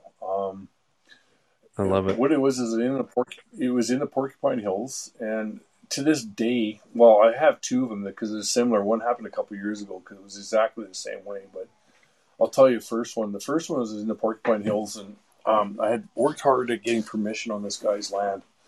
He owned quite a few quarter sections. He finally relented and said, "Okay, Doug, if you get an animal down, you can only carry with a game card. You pack it out, no vehicles, blah blah." I said, "Perfect." This was just before the Thanksgiving weekend, and I'm up in the Porcupine, and all of a sudden I hear, and I'm elk hunting with my bow, and all of a sudden I hear a roar, or like a whistle, a bugle, and I'm going, okay, there's no other hunters here, so it's elk. What it was is that the rut was in full bore, and so there was over 200 cow elk with probably 50 to 60 bulls, and for 4 hours I got stuck in this brush pile, per se. I couldn't shoot. I couldn't look because the elk were running everywhere, and they were bugling and Holy. going crazy. And it was like that classic video. And at the time, of course, no cell phones, so I couldn't even take videos or camera to prove it. But at the time, I'm sitting there and I'm watching this, and I watched this for 4 hours.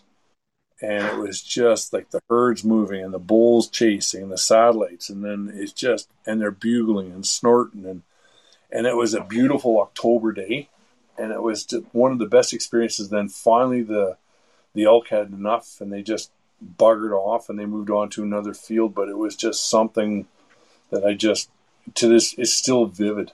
I still think about it and say, you know what, that was a fantastic day, probably one of the best hunting days in my life, you know. And then the other one I was really want to tell you about is that, and I think I might have told you this a little bit, but I was up in north of Edmonton in an area where I had permission to hunt, and there was elk there, and the farmer had said, yes, please, you know, go ahead, have some fun, you know, and just, if you get something, come and get me and I'll get it out for you, kind of thing. And I had walked in there and quietly by myself, and I sat there, and it was a nice Saturday afternoon, and it's calm. And so all I did is I set up a couple of cow decoys, and I let out a chirp, and all of a sudden I got a response. And then he'd come closer, another response, and all of a sudden I started hearing cow chirping, and here there was, it's about a 300 class bull in this field, and it's in a cornfield. And we played hide and seek for an hour and a half. I'd get closer, he'd pull his cows away, and we went back and forth. I finally had a chance at him, severe quartering angle at about 40 yards, and I went, this is after probably 2 hours of him and I playing cat and mouse and bugling. And of course I was carrying a little decoy with me, a cow elk decoy, and he'd see it and he'd start coming, and then all of a sudden he'd stop and he'd say, you know what, I got the real thing over there. I can't really prove that that's real, so I'm not going closer. And I said, you know what, you win. You deserve to live another day. And I basically let him walk. I didn't try to take the shot or force it, because that's usually when shit happens. And that was just a sight to behold, where he gathered up his 20 cows, left the field, and went back in the bush. And I thought, you couldn't beat that day, you know. Man. So, you know, and I phoned my dad. And my dad at that time could no longer hunt because he had lost his vision. And he was just unreal. And he's asking me, well, what did you do there? And here he's offering me advice. He's 84 years old, saying, well, you should have done that. And I said, nah, you know what? This bull knew what the hell. He didn't get big by being stupid. So It was that to me. Like I've harvested some decent sized elk. I've harvested big whitetails. I've harvested some decent sized moose and lots of moose. But when it really comes down to, if I had to ask, like the two favorite, those are probably my two favorite hunts. Just for the fact is that I didn't end up with anything, but it was just to watch nature and everything what elk can do. And like I'm in love with elk. Like just as a kid, I had anything to do with elk. I had books, I had posters, I had all the Rocky Mountain Elk Foundation posters. I still got them all. But I just an alcoholic, and I've found as I get older, you don't have to work as hard as what we think. Like you mentioned earlier, you need to be in the gym.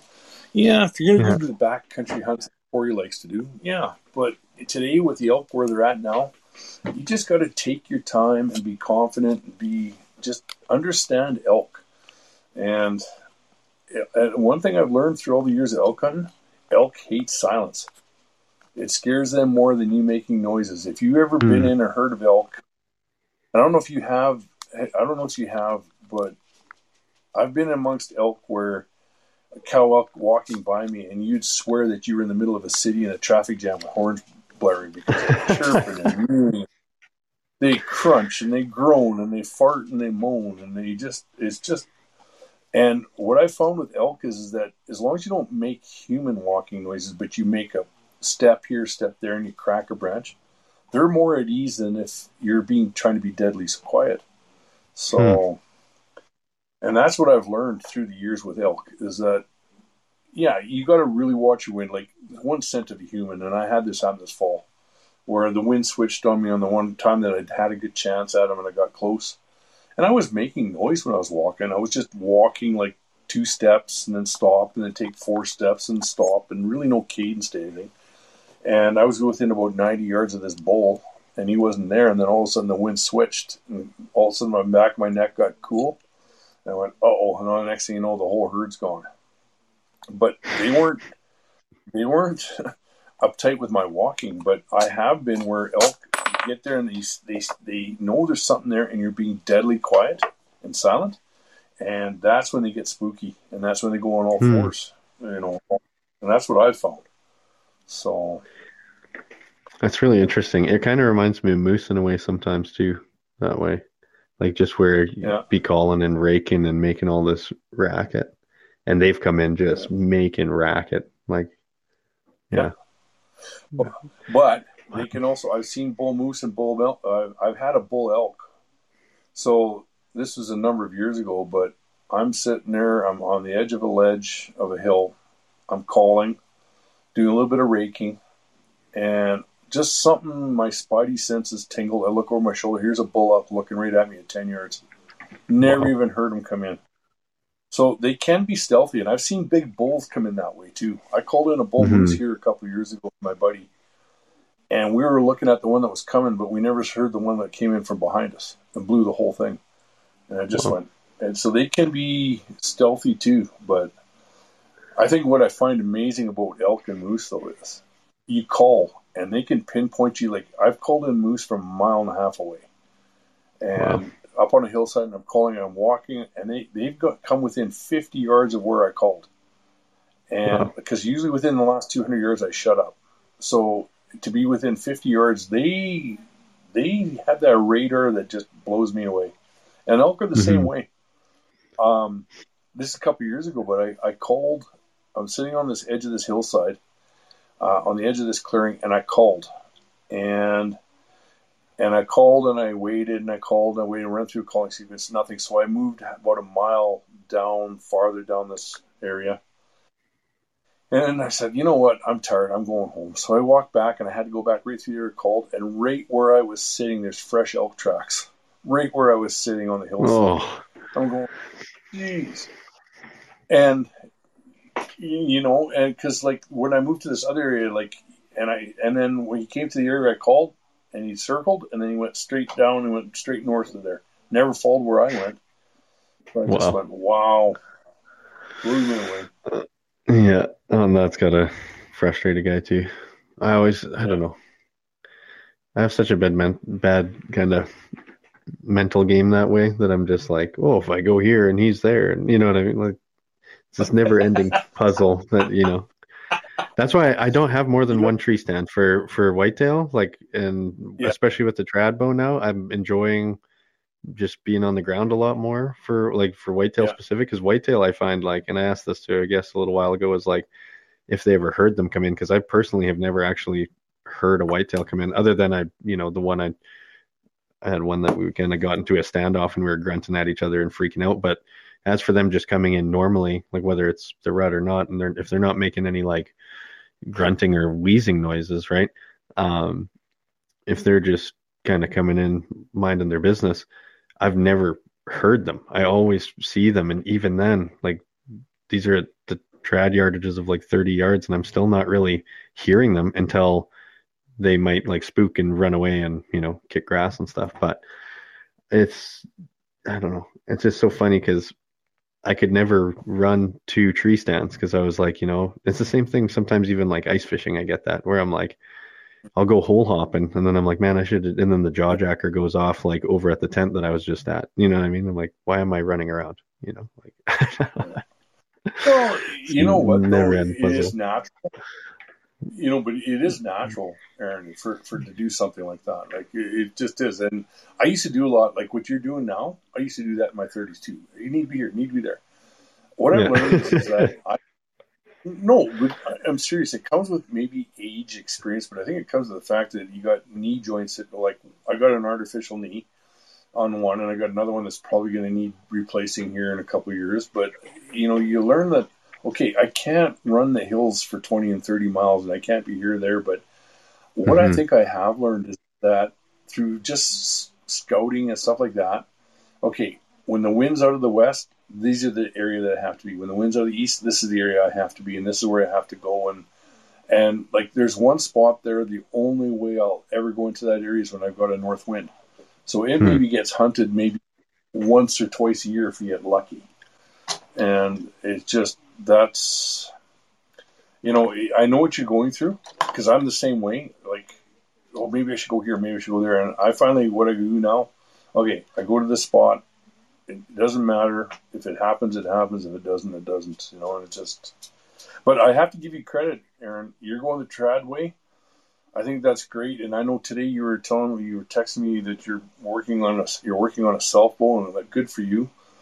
I would love to go to trad, but I don't have the time to spend to practice the way I want to practice. And you know what? Maybe compound is a cop out, but I have shot traditional. I did have a recurve up to a couple years ago that I would shoot, but I was never confident past 20 yards with it. And I just, for me, I'm just going, if I can't devote the time to ethically harvest an animal, I don't want to do it.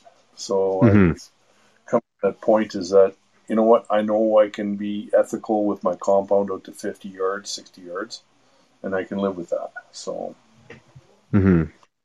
Yeah, I but appreciate that. It's definitely something that I don't actually think in my own head I realize why I'm doing it fully. It's driving me nuts.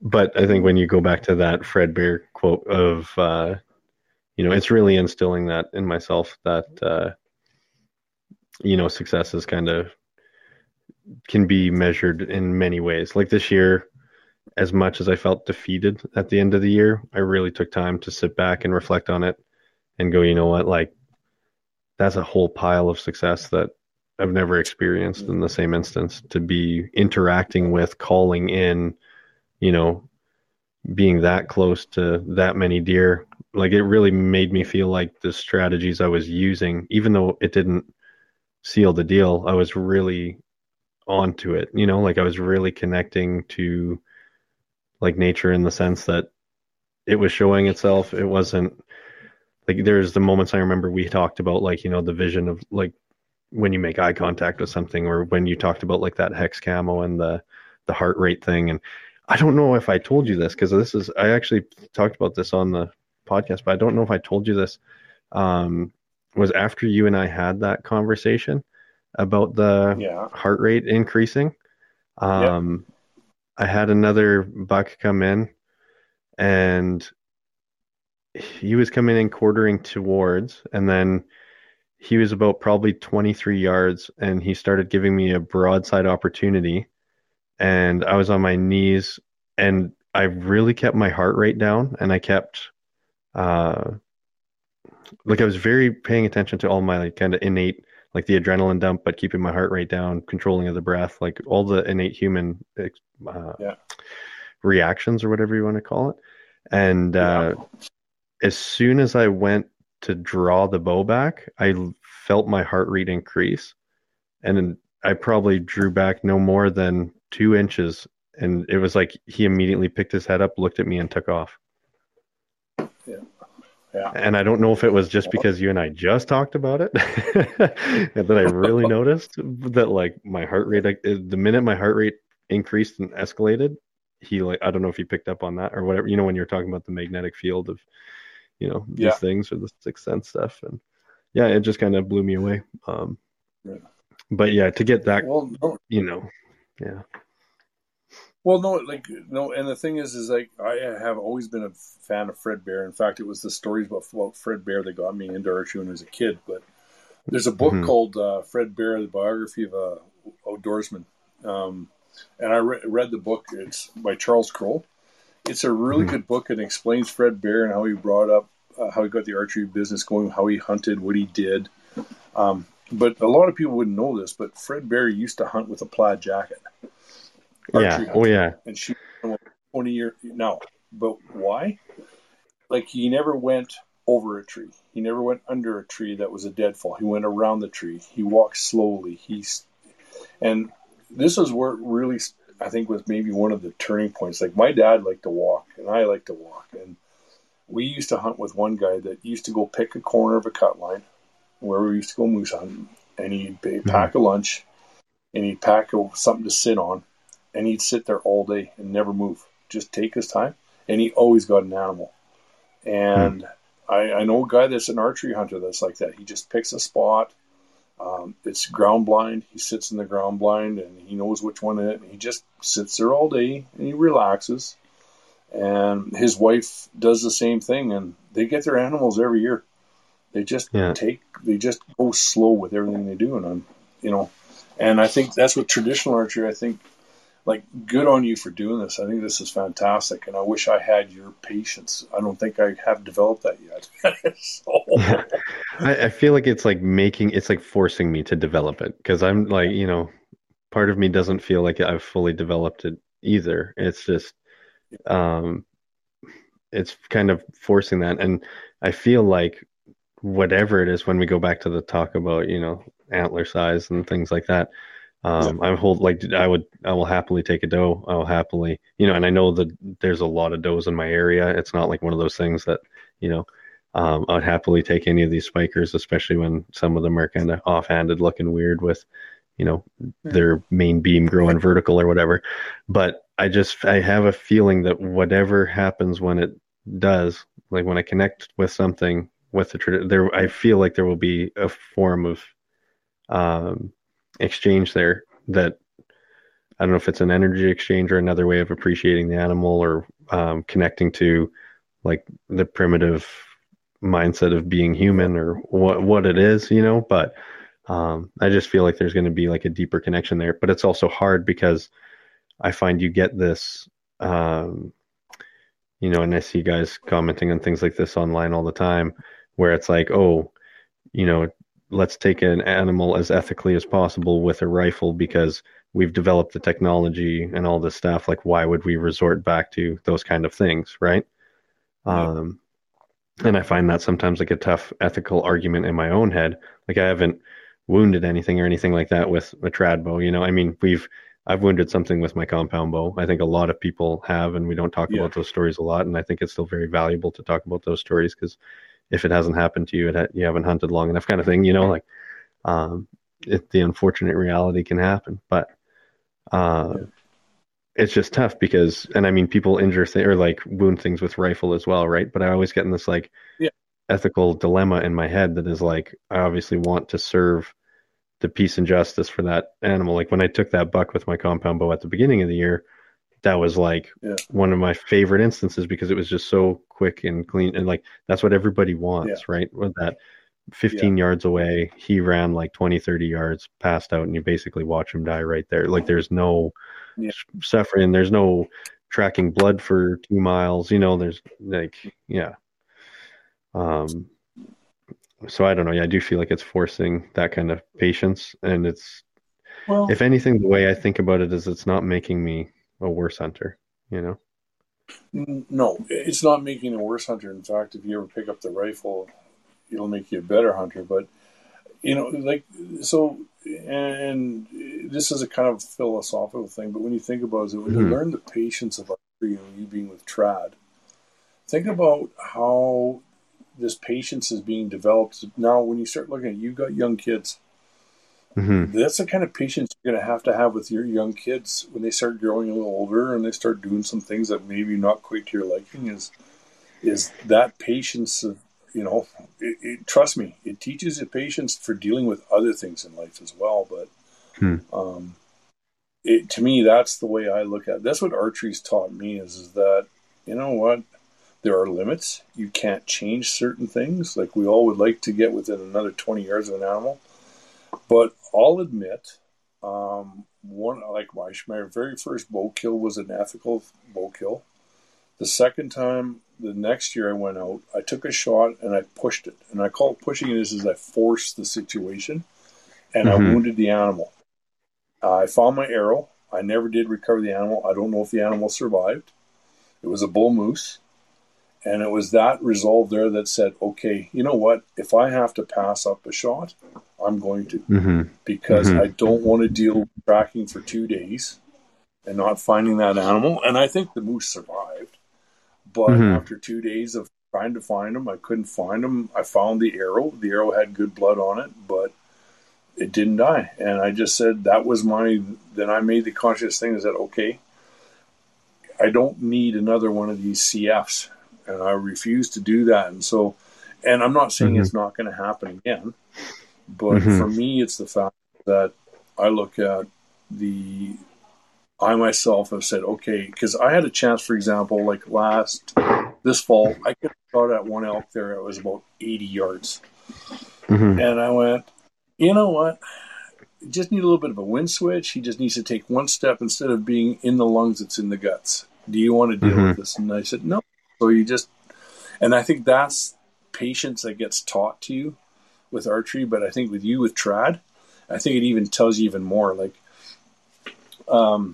your patience, you're going to learn just to be that much better of a hunter so that compound bow hunting is almost going to be easy to you, Yeah. Because you're going to get that much better. It's definitely felt like, and this is by no means really a shot at compound stuff, but I definitely feel like those encounters that I had, like, and I think that's part of the reason why it just kind of rubs me the wrong way in a way that is just like, all of those experiences, I feel like I could have solidified with a compound bow, like the first one that I just straight up missed. And that was after, I think I talked to you like right after that one. And then I was able to recreate almost that moment like 6 more times. But they all came in from different angles and they all had their own unique reasons why it didn't work, right? One, like most of them didn't give me a shooting lane. And then there was the one that I almost had the shooting lane and my heart rate increased and he took off, right? And he was the only other one that I was about to really draw back on, right? But it's just funny because when, like, I think it's a really mature perspective that when you're saying you could have forced that shot, but instead you were like, had he, and that's like a lot of things in life, right? Had it been different, like what if, Yes. Our whole lives we can live in that what if realm, and had it been different, and had he come here, and had he not noticed me, or and those are the tough things. Like I find walking away from a situation where the fair chase resulted in the win of the animal and they ran away scotch-free, it's easy for you to be like, well, had he only come this way and that way, and I could have had this, and maybe if I didn't do that, and it's so easy to beat yourself up in those moments afterwards. But I did feel like with compound I could have solidified a lot of those because they were all somewhat sub 30 yards, right? Well, So, and that's fair though. But you have to ask yourself though, is that what you've done is that when we start looking at levels of progression of hunting from, let's go easiest to hardest, the easiest is mhm. always going to be with a rifle. You don't have to put your stalking skills and your spotting skills. Compound, yeah, that's the next level tougher. You Mhm. just decided in your own mind that you want to go to that next level. And so, like there's a guy that his name's Big Jim. He runs Big Jim Bows out of there. And I listened to a podcast about him. And he was on this podcast talking about recurve versus longbow versus compound versus rifle. And Mhm. he just said, it really doesn't matter what you use. It's just be proficient at it. Bottom line. That was Yeah. all he was saying. Yeah. And, he says, every once in a while, yeah, he'll wound an animal, but, he says there's just nothing you can do about it. He says, hell, we see deer splattered on the highway getting hit by semis. Yeah. But as long as we're doing our job to be the best we can be, what does it matter? And never beat yourself up. If you couldn't get the Mhm. shot or you missed a shot, hey, I'd rather you say, you know what, I tried, I missed. Oh well, next time I'll get them, right? And Mhm. it's just, there's that old adage, the 100% of the goals you score, or whatever that Gretzky adage. I'm not good Yeah. at adage, but You miss 100% of the shots you that don't take. takes exactly right. Yeah. But from a trad perspective, yeah, okay, they're at 30. Well, I've been in that situation too here a couple of years ago where I had this beautiful bull elk. He was an older bull. I could see, and trust me, I was not looking at the horns. I was looking at, oh my God, look at all the roast steaks and hamburger there.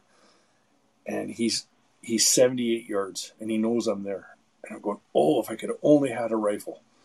And Yeah. at the end of the day, I didn't shoot, walked away, and that's because I chose that. But because I am hunting with a compound, I'm allowed to hunt in September when they're rutting.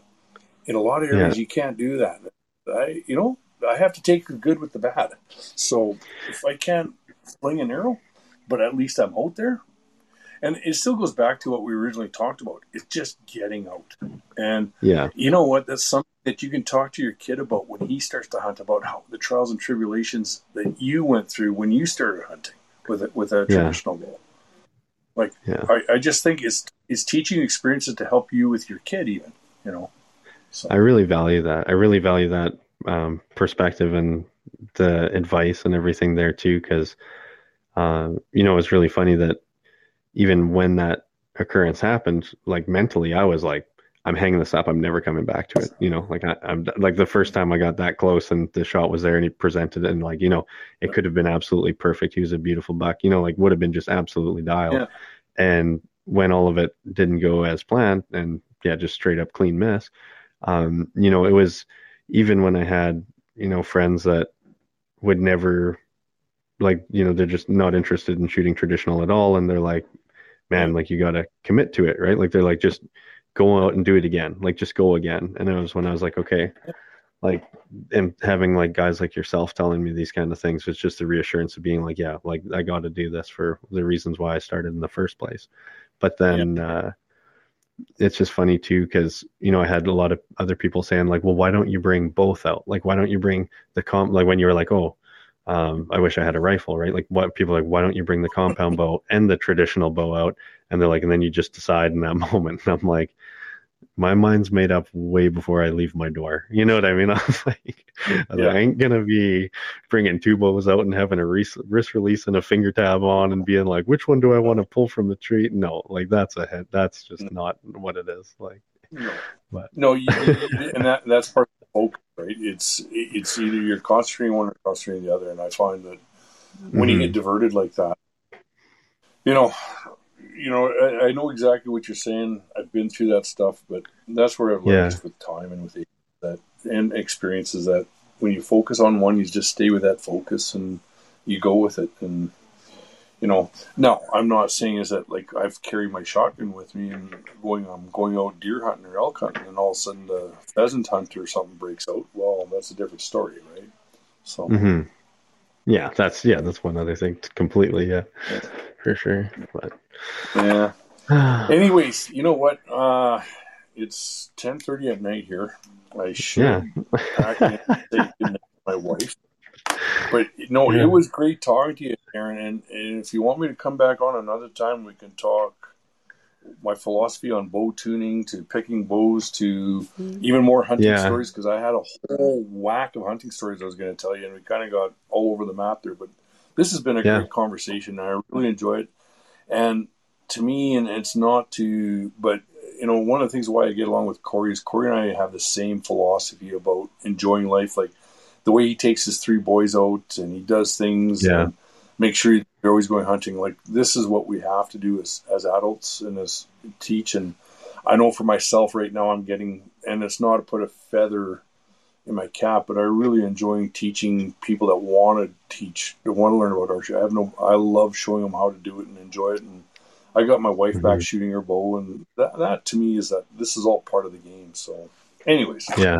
but if No, you I want to just have me on again, I'm more than happy to come on again. So, Oh, it's I would fun. absolutely love to, Doug. I just feel like you're a vault of really good information from, the knowledge. And, honestly, when you're like really great conversation, I just could listen to you and the stories and the expertise and the knowledge that you have. So it's funny to like, I just enjoy kind of taking the back seat here and just listening a lot when I'm talking to you. Because I just find, even just for myself, there's so much that I can learn from you, right? Um, Yeah. and, it's funny because I don't want you to take this the wrong way in any way, but I just thought it's funny because in a sense, when you're like, oh, it's getting late, I should go to bed. You're like one step ahead of me on the podcast because you're like, oh, these stories I was going to tell you, I was literally just about to go into like, yeah, like what's one of your favorite stories or something, and then I'm just about to be like, Yeah. yeah, it's great talking to you, and I'd love to have you on again, and you take the words right out of my Yeah. mouth. But it's just Well, funny, no, and I would, it's been like it, enjoyable, Aaron. yeah. Well, I appreciate that. But No, I've been listening to the podcast. Like I got to get back in the podcast mode again. Like I told you before, it's just lately I haven't yeah, been. But no, it's been busy. an enjoyable conversation because in my mind, and we hardly know each other other than the time we talked on the phone and just this and all that. And I Hmm. know Cory's talked to you, but I think you're of the right mind and philosophy, and you fall within my realm of people I don't mind hanging around with and talking to. So it's the philosophies are right, and Yeah. I have dealt with people where no, and I told you this before, is that no, I don't need to be part of that. So, but Hmm. I'm really enjoying this. I've been enjoying podcasts. That paleontology one, I got a kick out of. That was really good. I thought that Thank was you. excellent. So, but anyways, I should jet. Yeah, A Merry Christmas to you and your family. Enjoy your you time too. off. We will text over Christmas because we'll talk about some other things that are coming up, and we'll figure out something. How's that? Yeah. Oh, it sounds really good to me, Doug. And again, I appreciate your time tonight, man, and appreciate everything you do for the Albertan community through C&D and the teaching that you do to other people and to the community down there in Mallaig and with Cory down in Roslyn there. Yeah. And I do, like I said, I do really want to have you back because there's another couple things I want to pick your brain about 100%, just over, like bow technology over time and Yeah. things that you really like and tuning stuff. And I mean, we could kind of geek out about it. Okay. And I'd just really like to come down and shoot with you guys sometime and stuff like that, and Yeah. just hang out and do the old actually have a coffee and kind of sit around and bullshit and stuff too. Sounds like a Well, good time. So, we should um, we should arrange something with Cory at Roseland because it's a lot quicker to get there than come to Malay because I'm 2 hours. He's only an hour. I got yeah, to go to Cory's anyway and bug him. So yeah. you can do Well, we that. should for sure. Yeah, I would love to. Yes. And again, yeah, thank you, Doug. I appreciate it tons. And Okay. yeah, I Well, can't wait thank to you. talk to you again soon. Absolutely. Okay. We'll talk soon. Okay. Merry Christmas. Yeah, okay. Okay. You too. Merry Christmas.